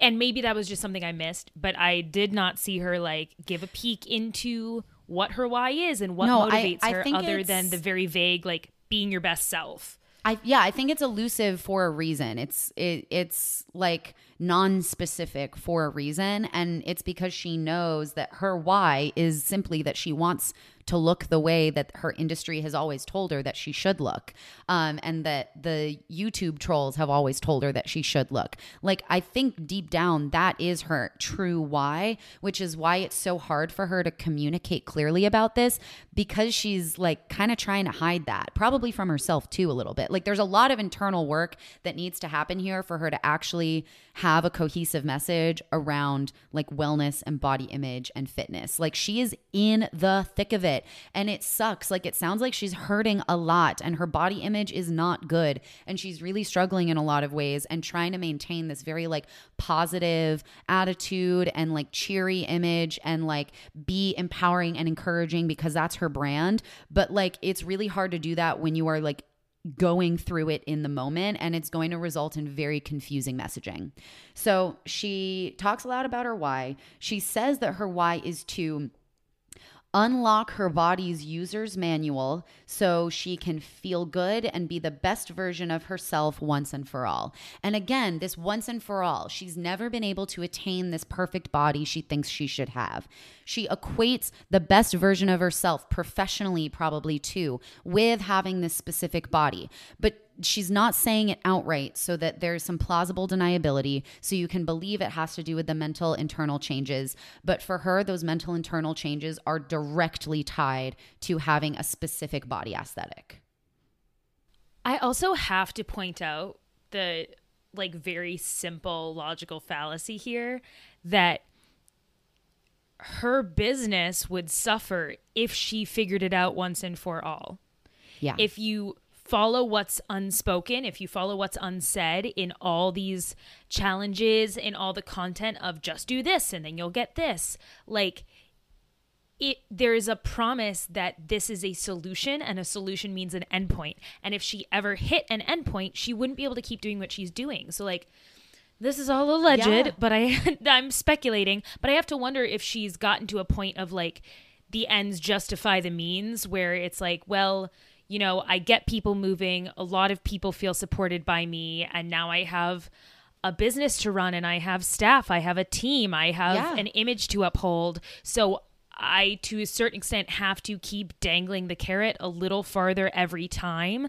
I have to keep myself on this treadmill of unreachable expectations, because what if she was done? Like, well, I think it's that she keeps selling stuff as this is the solution, but there's clearly no solution, because she's been at this for 12 years. Yes.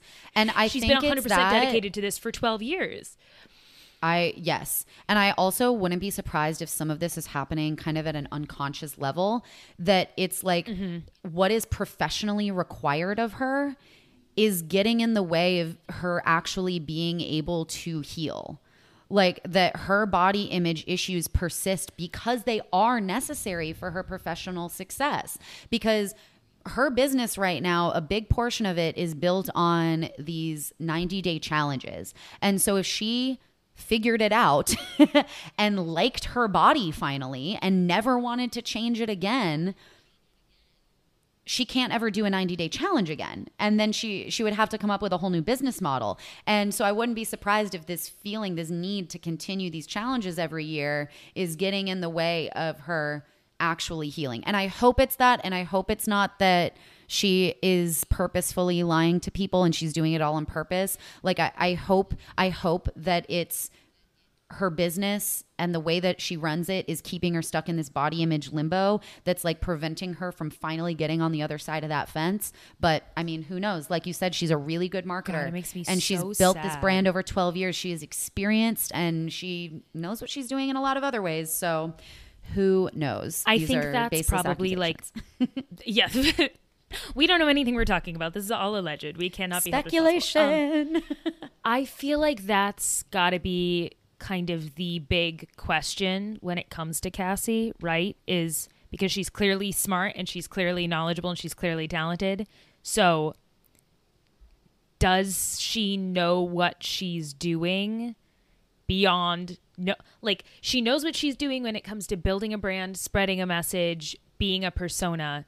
Does she realize the dark side of what she's doing? Is she manipulative or is she trapped? Yeah, it's like, where is the disconnect happening? Like, at what point in that process? Yeah. And it could be both. It could be both. It could be a combination.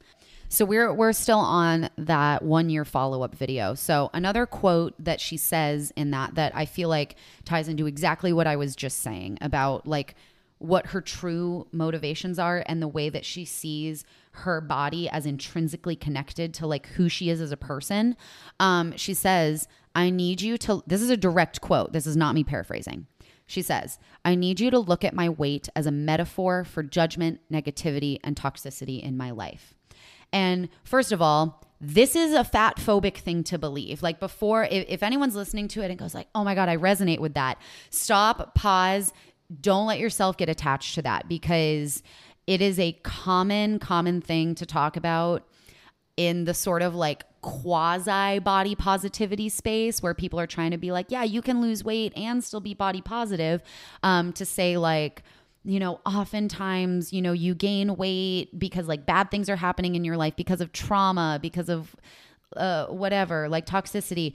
Like, no, bad things happening to someone like doesn't cause weight gain directly. Like, or like being fat isn't because trauma. Like that's such a reductive. Weight isn't a metaphor. We're ascribing meaning to a body size. Yes, that's dangerous territory. That is a fat phobic thing to believe.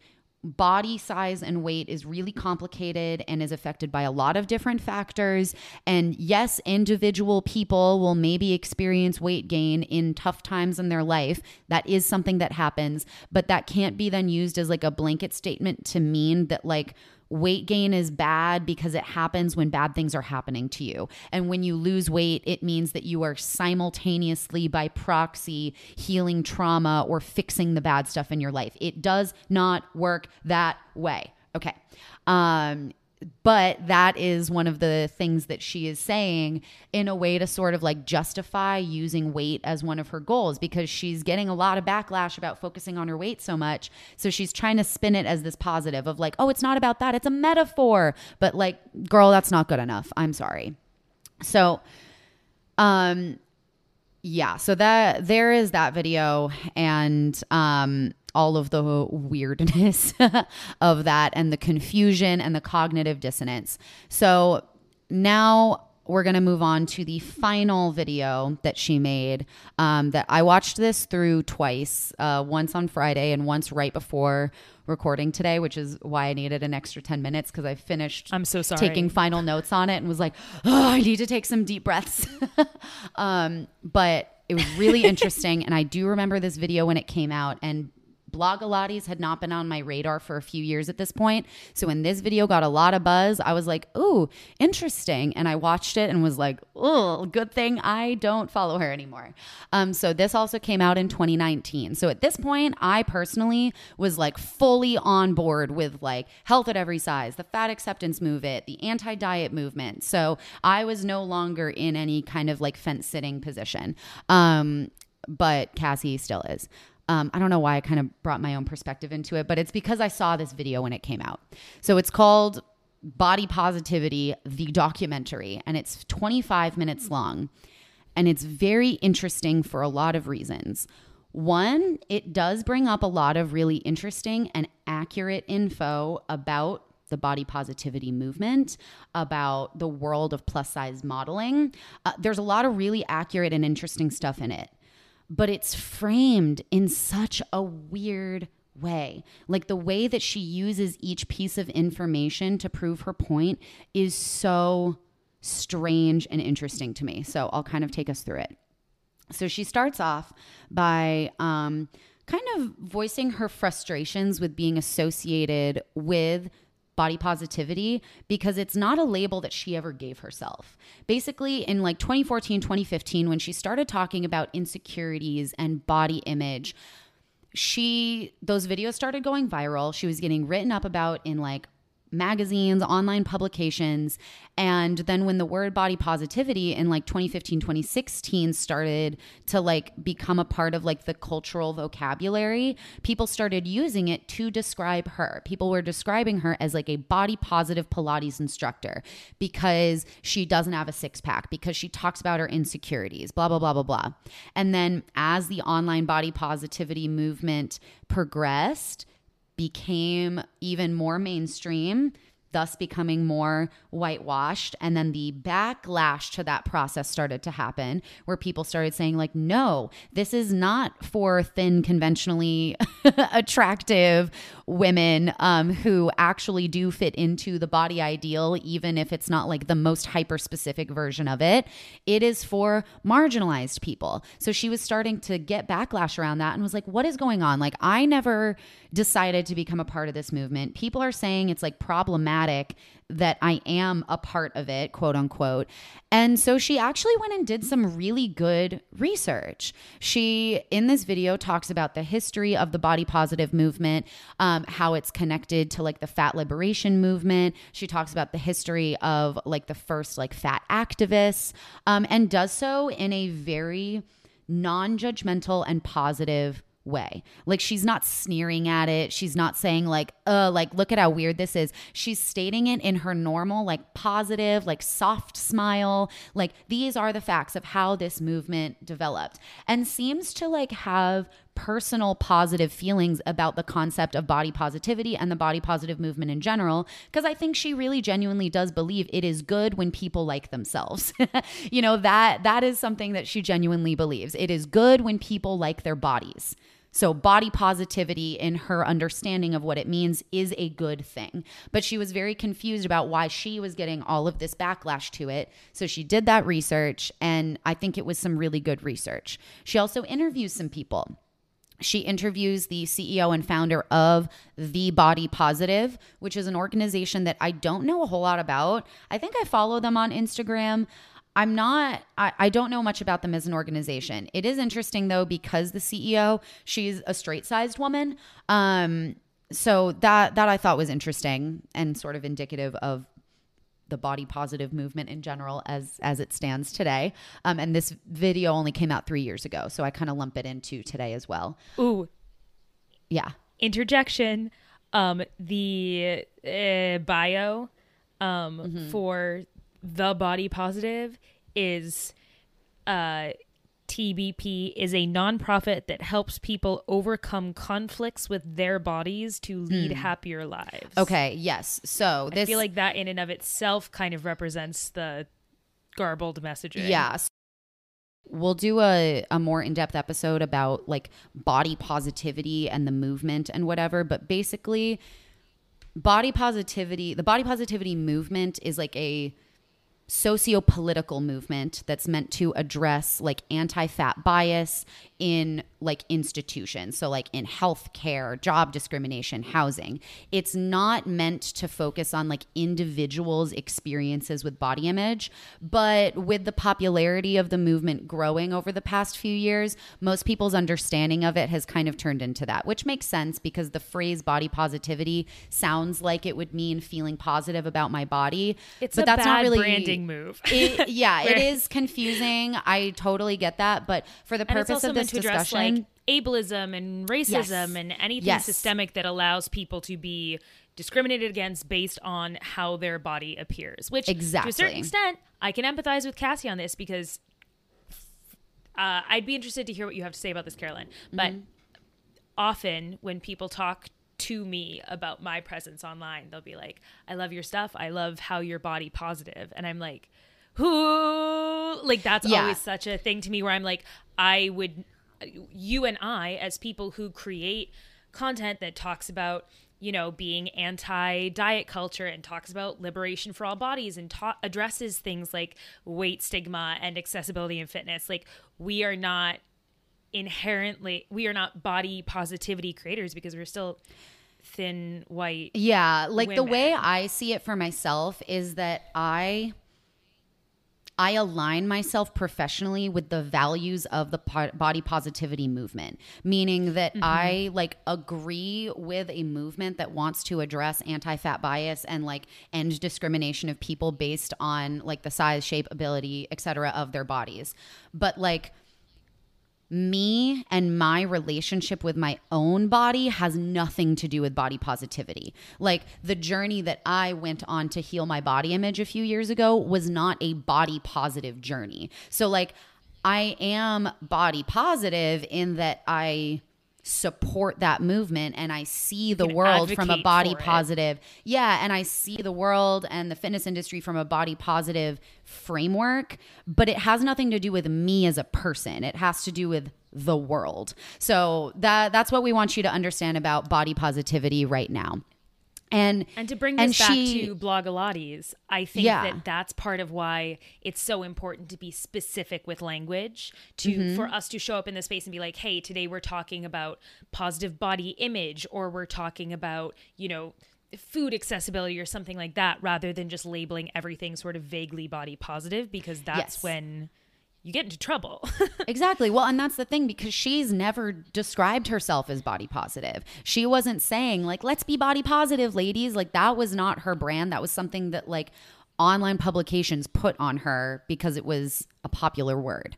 And she actually does mention that it is a like socio-political movement. Like she gives an accurate definition at the top of the video of what the body positive movement is and what its goals are.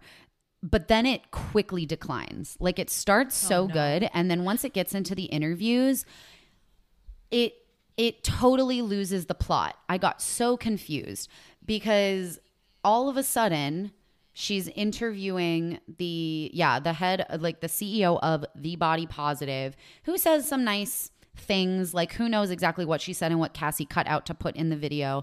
So it starts with that sort of like continuing to like define body positivity. And then the next interview is with, let me see. Like a plus size fashion blogger named Simone Mariposa, who seems absolutely lovely. And I want to go follow her now. But so starts interviewing her and just talking, like she's just not saying anything revolutionary, just kind of talking about who she is and how she got into the concept of body positivity and like plus size fashion blogging. Just gives a little bit about her personal story. And then it transitions into an interview with a plus size model whose name I forgot to write down. But when it gets to this interview, it feels like the whole discussion has been completely derailed and has pivoted from body positivity to double standards and issues in the plus size modeling industry. And she spends the next few minutes talking about this, which is a very important topic. But it's not what the video claims to be about. Like, what does this have to do with the body positivity movement? So she says that like plus size models often have to wear padding, that they have to have like a thin face and neck and like the right type of curves. It's basically pointing out that there's like also an unfair beauty standard even within the plus fashion world. Like it's not just that thin is the beauty standard and plus size fashion breaks out of that. Like beauty standards are more complicated than that, and there is a beauty standard within plus size fashion. I agree with this. This is something that needs to be talked about. What does it have to do with the body positivity movement? Those are all like worthy topics, but you devalue everything so much when you conflate them. Like, and that's not a long video. That's 25 minutes. It's 25 minutes. I think this is a purposeful kind of, not red herring. I don't know what exactly the word is, but I think this is purposeful, that she is shifting the conversation to be about something related, but ultimately different, to take it away from her. That like, it's no longer about people criticizing me about my lack of body positivity. Let's instead talk about double standards in the plus fashion world. See, I'm not the only problem. Let's talk about this problem. And she does it so slickly that you almost don't even notice. It's so interesting. I was watching this video like from a media analysis standpoint. So that's why, yeah. Anyway, I didn't even notice it the first time I watched it. To what she does with her criticism, with her bad comments, where she reframes all of her criticism as bullying by only addressing that, to address like the issue in the plus size fashion world. Oh my as God. if that's like a separate world no one knows about, and that she's not also affected by those standards and they're part of the same insidious whole. Like, she has a do you know weird what it is? metric for. It's like, yeah, what? it's like in the one instance where it seems like she's about to start taking personal accountability for her role in all of this, that is the time that she decides to address more systemic issues in a big industry. But not the industry she's a part of.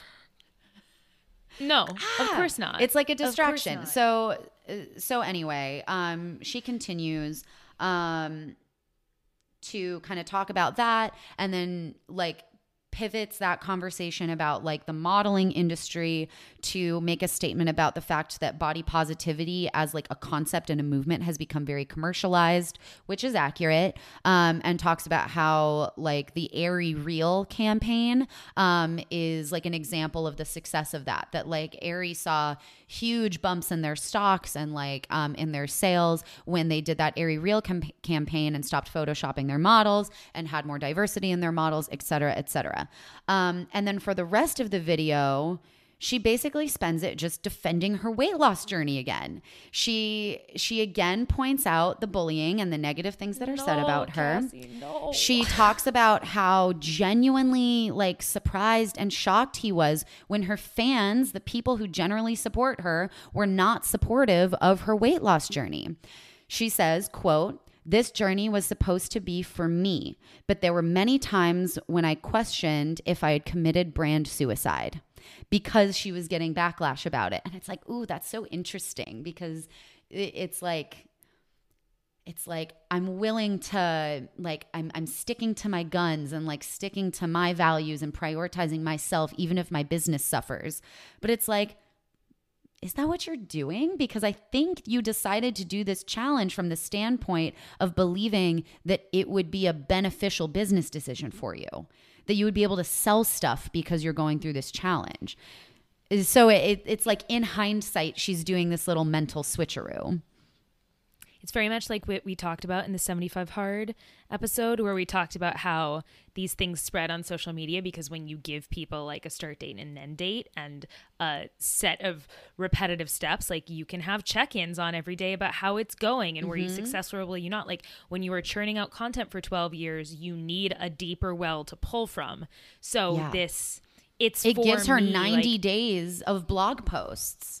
Yes, and then the year follow-up when she has to do that, and then the new journal to keep up with this version of the challenge, and then if it worked, great, then she can sell it. If it quote-unquote didn't work, great, then she's got fodder for the next 90-day challenge. Oh gosh, it's such a clear... I'm being super speculative here, so forgive me. But I feel like if you got Cassie to sit down and like write out everything in her life, it would be very difficult for her to delineate what is personal and what is brand. Yes. Yes. And I think we can speculate on this because we see a lot of ourselves in Cassie.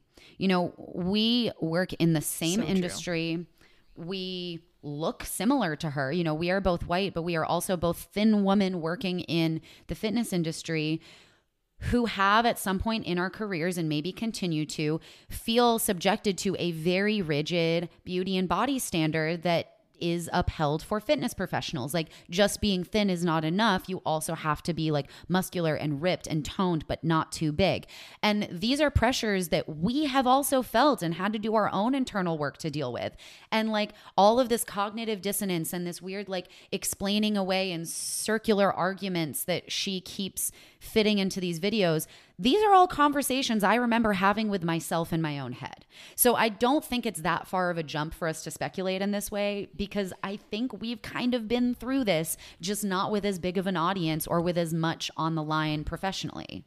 Yeah, I mean, I've had entire weeks ruined by like mean comments I got online, and you build up a certain callousness to it, but I mean, our audiences are 0.00001% of what Cassie is tackling. So I can't imagine that doesn't affect you psychologically.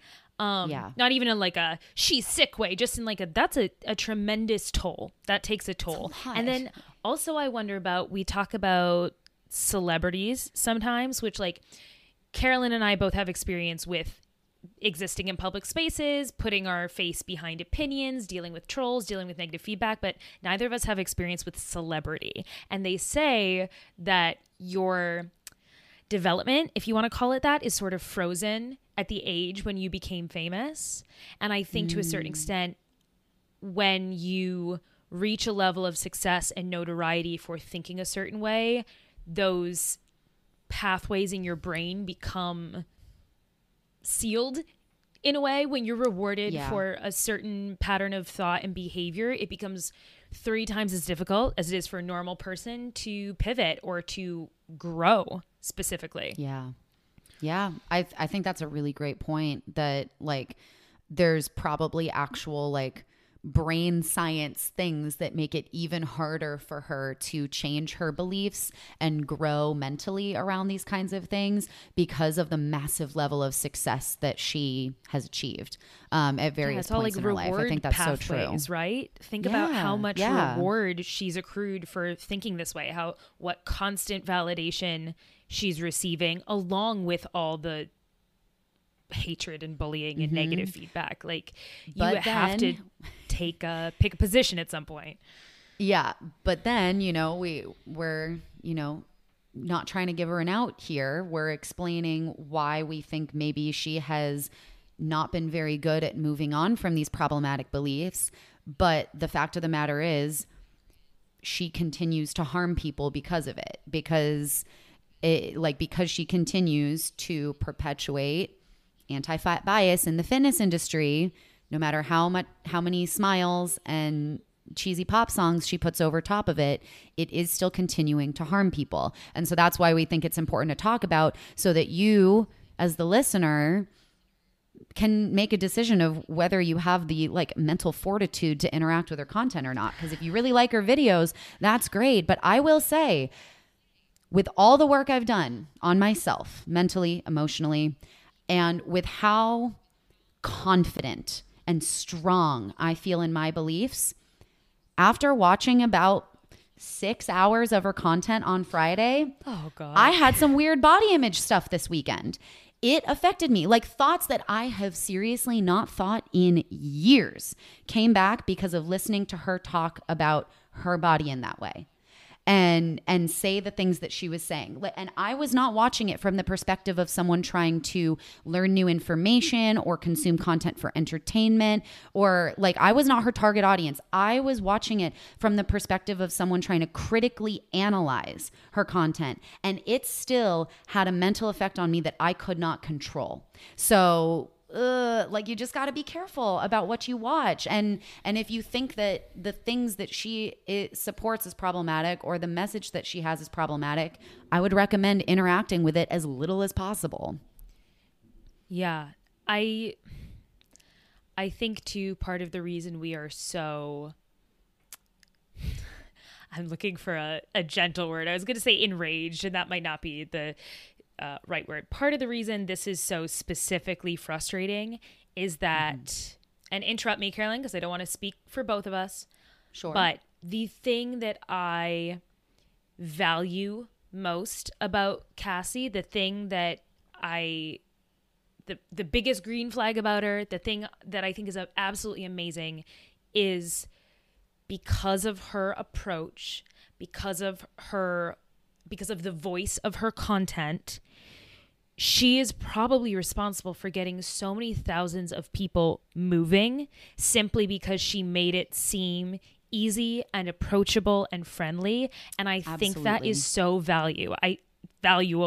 I think that has probably added a tremendous amount of value to a lot of people's lives. Yeah, I agree. The bone I have to pick with that is that when you are positioning yourself as a trustworthy person, when you are sort of a launch pad for people who are maybe beginners, who are new to fitness, who are curious about this kind of stuff, when you are then feeding them a steady IV drip of shame-based coaching, unethical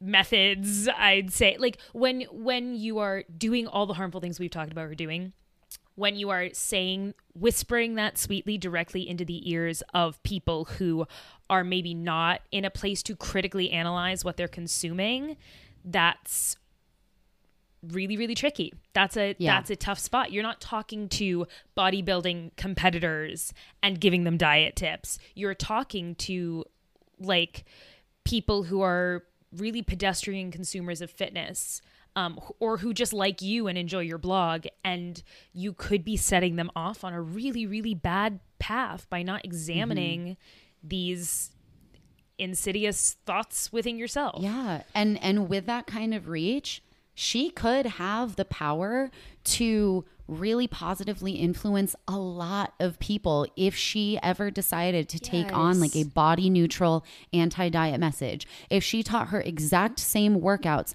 without talking about toning or slimming or fat blasting, oh my God, the difference that could make for so many people, because while she is still in this kind of limbo of trying to figure out how to square body image with weight loss and blah, blah, blah, blah, blah, blah, blah, she's keeping other people there with her.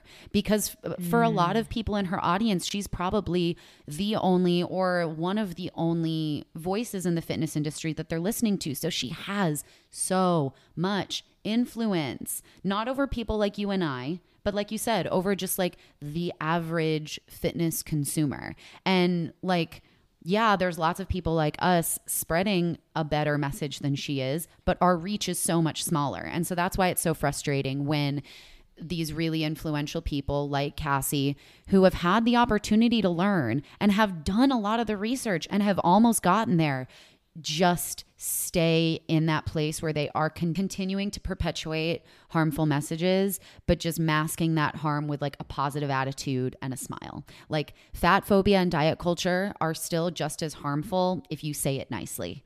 And like that is the problem here, is that she's saying it so nicely and it's so inviting and accepting and has this like veneer of positivity and empowerment, but at its core it's still just diet culture and fat phobia. And so it's keeping people in that cycle of like, I want to feel good about myself, and I think if I do this I'll feel good about myself, but it's just the same stuff that makes them feel bad about themselves. So I know you probably want to say something, but I do want to get through the rest of this, and we'll keep talking. We'll keep talking. So in this video, as we continue through it, so she says, again, that this journey was supposed to be for me, but there were many times where I questioned if I had committed brand suicide. So the next thing she does, like right after making that statement, is compares the backlash that she has received to that of plus size models and influencers when they lose weight and like lose some support from their audience, which like those are two completely different things. I'm not even going to go into the details of that. Like maybe we can talk about that on another episode, but like comparing her situation to that, like apples and oranges, those are not the same thing. And so then she goes on to interview a yoga instructor and influencer called Nourished Natasha, who is a plus size woman, who decided to who actually reached out to Cassie, like privately, because she had been wanting to do her own personal transformation, basically go on a weight loss journey, but was scared of getting the same type of backlash that Cassie received. And to that I say, so then don't post about it. Just do it. You don't have to post about it. The backlash usually doesn't just come from people noticing that you happen to be a little bit smaller. Some people do get backlash for that, yes. But the backlash that you are talking about that Cassie received came from her posting about it and making it content and making it a part of her business. So I'm like, just don't do that part. But anyway, she didn't do that part until the very end when she did post a transformation photo. And guess what happened? She received backlash. Guess what wouldn't have happened if she never posted that transformation photo? She probably wouldn't have received backlash. But to me, this just speaks so clearly to the fact that no matter how much we want to claim that a person can go on a weight loss journey just for themselves, so often in order to feel like they actually did it, they need external validation. And so it's like, is it really for yourself if you need validation and support from other people in order to think that it was good or that it even happened in the first place? But anyway, that might be a little bit of a controversial statement. Maybe I'll be answering for that in a future episode. But anyway, to continue, is similar to Cassie's messaging. This woman, Natasha, said that her goal was to get stronger and like heal from binge eating, which like awesome, but why do you need a before and after picture? Continuing. Basically this video overall, this 25-minute documentary, an underlying assumption of it that's never like stated explicitly, but it frames weight loss as something you can just choose to do. And that all of these like people she's interviewing have simply just made the personal choice to be plus size. Like, again, that's never stated outright, but that's like a part of the assumptions here. It doesn't take into account that actually losing weight is, for most people, like complicated and challenging and often not even possible. So I thought that was interesting. And it focuses, like we've talked about, not on the more systemic forces at play, but it focuses on, quote, like the idea that like shaming people for losing weight is bad, which I don't think is a controversial statement to make. I think we can all agree that shaming someone for desiring weight loss and even pursuing it is not good. Like shaming people for what they do with their body isn't good, but that's not what the problem is here. It's a shitty thing to do. It's a shitty thing to do. No one is arguing that's that. Not what she's being criticized for. That's exactly. She's not being criticized for wanting to lose weight. Go ahead. It's also telling to me that, I mean, I think I might follow Simone Mariposa. And I'm not saying I'm the arbiter of who gets to be involved in body positivity advocacy or whatever, but I think it is telling that she picked models and influencers to talk to, and I'm not seeing any of the big names who are commonly associated with body positive forward I think a lot of them denied. Probably gladly would have sat down with Cassie. Well, Ho. I know that she was denied some interview requests. You think they wouldn't get on that platform? She does talk specifically about how there was a like a body positive like cartoonist or like artist who like denied being interviewed because she was like, I don't think my like fat liberationist values align with the type of video that you're trying to make. So I think truly she found the people that kind of already agree with her, or at least the point that she is trying to make in this video. So anyway, moving on.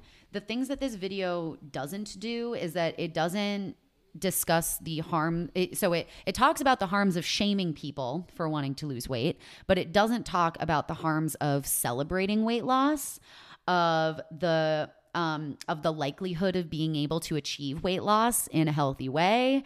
It doesn't talk about why the cultural pressure to lose weight is so significant. So there's a lot missing in the conversation in this pretty long video.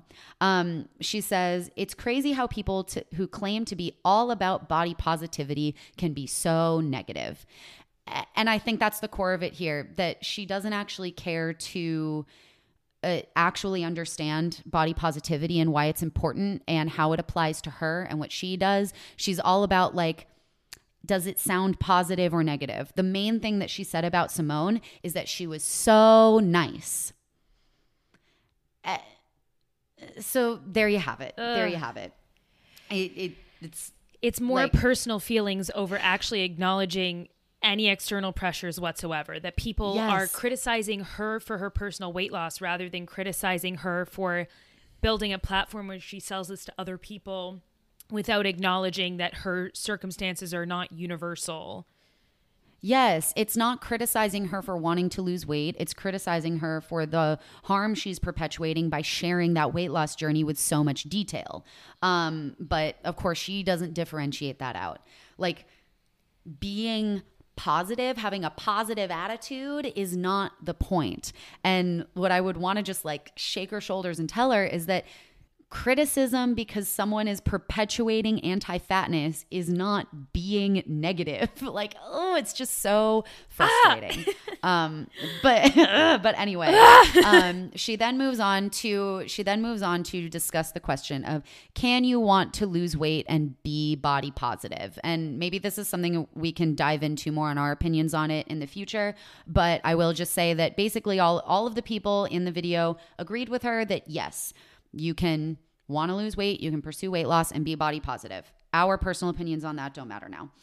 So basically, it's an interesting video, but it's not about body positivity. Ugh. The intro starts about it. It gives the definition of body positivity, talks about the history of it, but the rest of the video is not about body positivity at all. It's like she did all that research, but she had her hands over her ears and she was like, la, la, la, la. Like, yeah. Then what was the point of so diving anyway, into now it? let's talk about, let's talk about the things I actually want to talk about. And so it really, to me, after watching it twice, watching it once in 2019 and then watching it twice this past week, it seems like she made this video to just further justify her own desire for weight loss and her decision to share it publicly for her business. She then talks about how she polls her Instagram audience about like, can you lose weight and be body positive? Surprise, they also all agree with her, which makes sense because it's her audience. And the conclusion of the video is basically, this is at least what I interpreted from it. If I can't be body positive while also pursuing weight loss, or if I can't consider myself body positive while also pursuing weight loss and documenting it on my massive platform, then I don't want to be considered body positive. So her ultimate conclusion is to distance herself from the movement, but not for the right reasons. Not distance herself from it because it's a wonderful movement that I support, but it's not about and for me. I can agree with it and support it, but not center myself in it. No, her conclusion is this movement does not actually align with my values, and that's why I want to distance myself from it. What she's deciding is like, I'm not actually body positive because I value weight loss too much. And I think this is something that goes unsaid a lot when Carolyn and I are talking about these topics. Part of our frustration is that regardless of how you feel about weight loss, there is an invisible line in our culture equating weight loss and health. And we know that's not true. So we support bodily autonomy, but we need to acknowledge that the desire for weight loss is not out of a desire for health or self-improvement. It is I'm trying to use a word that's not morally charged. It's about appearance, right? And that's, to a certain extent, it's about that's aligning fine. yourself. Yeah. So this is what I talked about in my last mini episode, that like, often what it comes down to is that we desire weight loss because we desire aligning ourselves closer with the beauty standard, because there are culturally and like materially significant outcomes from that people who are more aligned with the beauty standard have privileges, and people who don't align with that standard are marginalized and experience harm because of that. And so it makes sense that we would want to align ourselves with that beauty standard because it makes life easier in a lot of ways. And we're constantly fed messages of why it is definitely healthier and why you're a bad person if you don't do it. But those things are all social constructs. So we as people who already pretty well align with that beauty standard, we are very dedicated to changing that social construct so you don't have to be aligned with it in order to have access to healthcare and be respected and have fashionable clothes and all of those things. No one is wrong, bad, or weird for desiring weight loss. That's the way our society is set up. It's just that if we don't take a moment of introspection or critical thought about where those desires are coming from, we run the risk of conflating body size, shape, appearance with all of these other factors that we're told it means, rather than just going, I desire weight loss because the way my body looks has an effect on the way my life is, rather than exactly health and or moral superiority. For someone like self-improvement. Yes. And so for someone like Cassie, she has the power and influence to be able to either continue to perpetuate these systems and cultural beliefs that continue to perpetuate this body hierarchy, this beauty standard, and anti-fat bias, or she could use her powers for good and help with the movement of chipping away at those same things, of pushing back against why are these things important, of dismantling the systems that make it important, like we're trying to do, but she has a lot more power than us, which is why we are so frustrated. Okay. Oh, anyway, another Breathe, really Carolyn, long episode, but we knew this would happen. Okay. So she goes on to say, this is all a part of kind of like the conclusion, like last few minutes of the video. She goes on to say that body positivity doesn't mean accepting where you are now and staying there forever. Who said that? It means evolving your body as you evolve as a person. Change doesn't mean you hate yourself. It means you love yourself enough to put effort into growing. So again, this is just more evidence in the words. She actually says herself that she still continues to like completely conflate the way her body looks with her worth as a person, like and like changing the way her body looks with a self-growth journey. And that's just at the core of her belief system at the time of making this video. So yeah, I said that this is loaded, equating your body with your character, and who you are. It plays into, this like common critique of the body positive movement, that it's giving people like permission and an excuse to just like give up, and that body acceptance will lead to not taking care of yourself. Not true. Those things are not true. Not true, not true, not true. And we can maybe make future episodes discussing exactly why those critiques of the body positive movement are just completely unfounded. But anyway, it's just so frustrating and confusing because she does all this research, she talks to experts, and she still misses the point. She just wants to continue to be loved and supported without changing her problematic beliefs and behavior. Having the body she wants is still the most important thing to her. No matter how scientifically or eloquently she talks, it's still just all about her and her desire for a quote unquote perfect body. She wants body positivity to be a personal choice narrative. And I want to emphasize that that is different from the concept of body autonomy. And we've kind of already explained this, that like doing what you decide to do with your body, that is body autonomy. Body positivity as a personal choice is exactly what we were talking about before, that it's ignoring all of the systemic things, the institutional things, and just making it about how do I feel about my body? And that's not what body positivity is supposed to be about. A helpful analogy might be choice feminism, where most feminists would say, I agree with, you know, whatever a woman chooses to feel empowered, but then we can't ignore outside pressures that affect why we're making those decisions. I find sometimes those frameworks are helpful if you're new to maybe critically thinking about body positivity. Yeah, love that. And again, we will do an in-depth episode on the body positivity movement. We'll also do one on bodybuilding competitions. So do you want to know what videos come basically like right after this one, like her next workout videos, what they're called? Oh God, I'm scared. They're not Carolyn. as bad.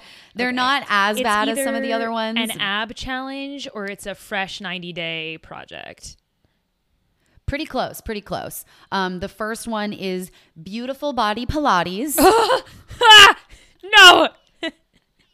So at least she's not saying that a beautiful body has to be like toned and thin, but based on all of her other videos, we can pretty much assume that's. I mean, that's she's what saying she by means. a short leap that a beautiful body has to look like it does When does she Pilates, does Pilates. and we know what she thinks a Pilates body looks like. So it's not. No, she hasn't put it out in a sentence, but. Oh my God. And then the next one is called beautiful abs.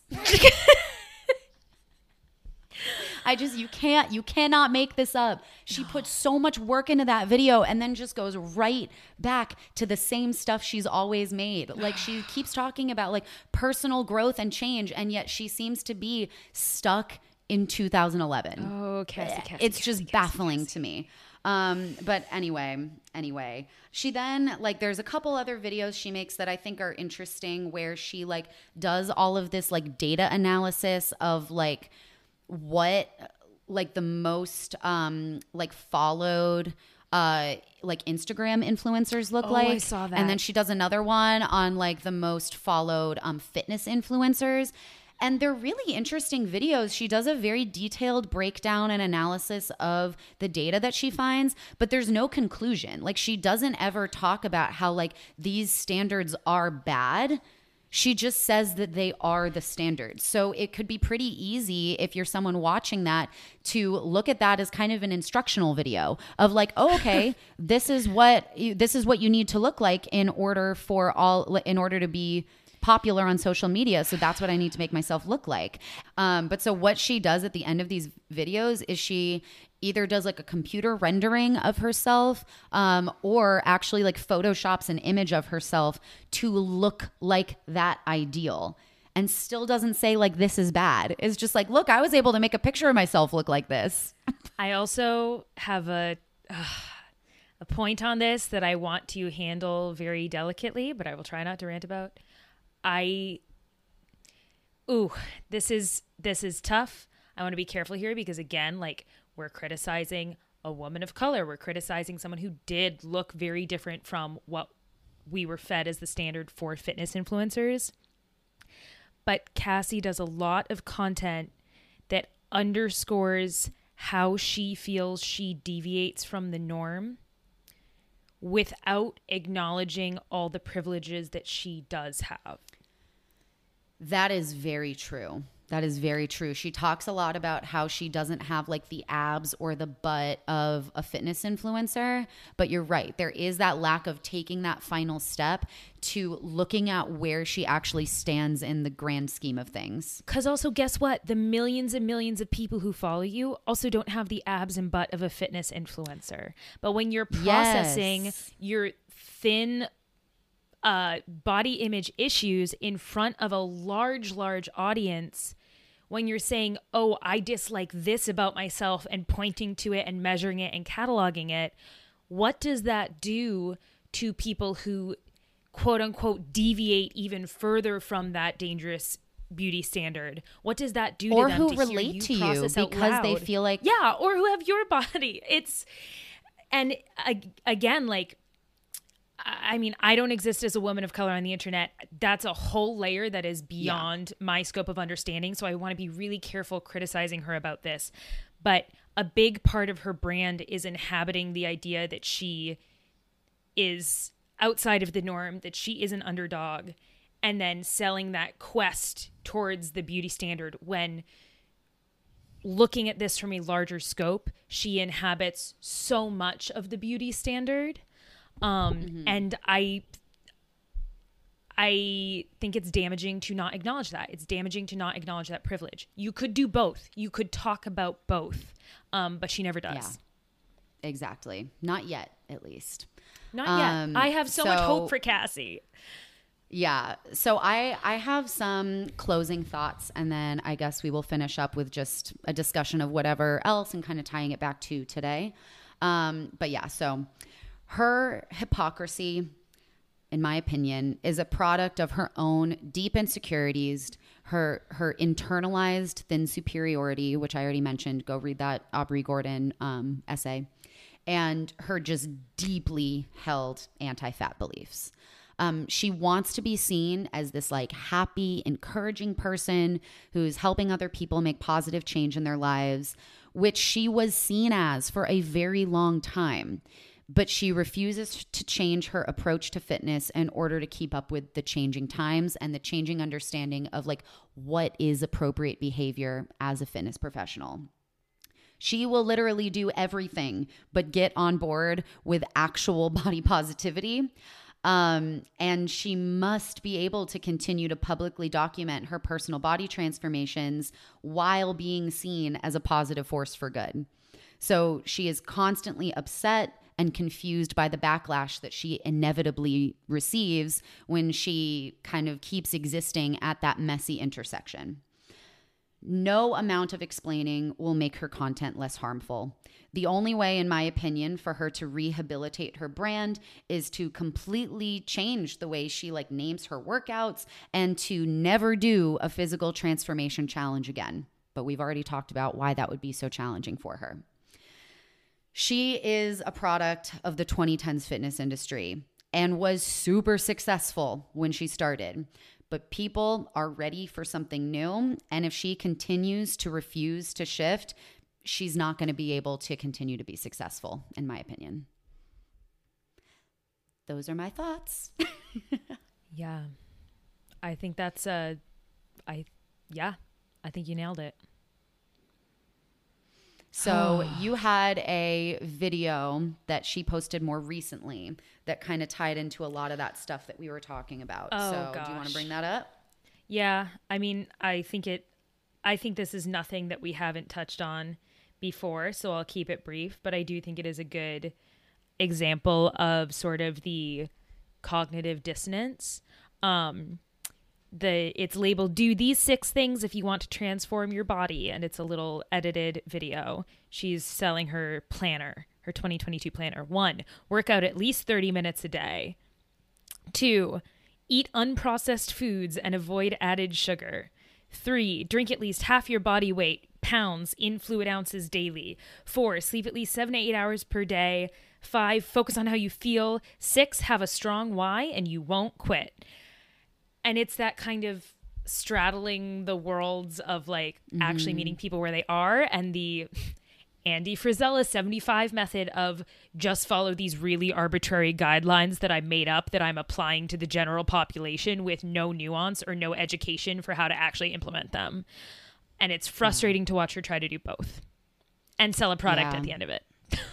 Yeah. Oh, gosh, it's so interesting to kind of look at her career as a whole and where she is now, because like I said, when she started, she was kind of considered this like renegade, like breaking the mold, offering something new. And because of that, she garnered an audience that wanted something different from the mainstream. But as the mainstream kind of caught up to where she was when she started, she didn't continue to grow at a fast enough rate where now she is the mainstream fitness industry. She is mainstream diet culture, like weight centric. When we talk about the mainstream fitness industry, she is a part of that. And so for her audience, I think that is frustrating because they want her to do better. Like the same people that followed her years ago are ready for something different. They have moved on. They have grown. They want something that is like mentally and physically actually like healthier than constantly chasing 6-pack abs. And she has not moved beyond that. And I think she's really feeling that friction. And I hope this is the last 90-day challenge she ever does. I hope that after she heals this part of her past and feels like she has kind of found like redemption for that time that she like prepped for a bodybuilding competition and felt awful doing it, I hope she gets that feeling that she's looking for now and never has to transform her body again. But I'm not hopeful that that's what'll happen. Yeah. So yeah, Laura, we remain reluctantly hopeful for Cassie. Yeah.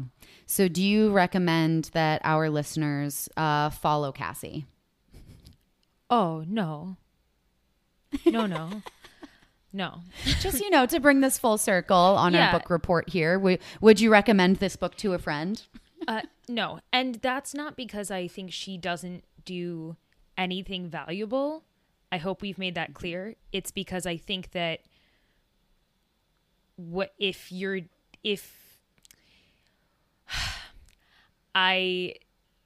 the sources you surround yourself with, the voices that you choose to trust and to hear in your ears, let me rephrase that. I'm trying to be tactful about this. I think the content that you take in and the people that you listen to are a big part of what makes up your internal voice. And from a personal perspective and from the perspective of someone who helps a lot of people learn how to communicate with their internal voice, I would never, ever want our internal voices to sound like what I suspect Cassie's does. And that, so no, in good faith, I would never recommend someone engage with her content in that way. Mm-hmm. And I think that the good things that she still does, you know, the fun workouts she puts together, playlists, you know, the encouraging, motivational attitude that she has when she's teaching, she's no longer the only one offering that. And she on the internet. And in 2011, she was. And maybe if it was still then, I would be recommending her because she would have been miles better than the rest of the fitness industry or what you could find online. But today, like I've said before, like the industry has moved on, or at least enough people in it have. And like Laura, you offer all of those things in your Energy Academy classes. No, it's not Pilates, but a fun, motivating, you know, high energy environment to work out online. You and offer I do that know without a lot the of diet wonderful culture. Pilates instructors if you're looking for that too. I'd be more than happy to recommend Yeah. them. But I guess my slightly more nuanced take on that would be like, if you have a Blogilates video that you love that you've been doing since like 2015 and that's your like comfort video, like go for it. I just think that taking in a steady stream of this mindset, if you are looking to actively divest yourself from that mindset, like that's going to be really counterproductive. Yeah. Agreed. All right. Ooh, there was a lot of research that went into this and emotional preparation. Laura, how do you feel? I just want to share that before we sat down to record this, I posted on my Instagram story and was like, hey, on the podcast today, we're talking about someone I get the most questions about ever who I've never publicly addressed because I'm scared. And I asked my Instagram audience to guess who they thought we were talking about. And 90% of them said Blogilates. So I hope that this is a highly anticipated episode. Amazing. I feel That's hungry. so funny.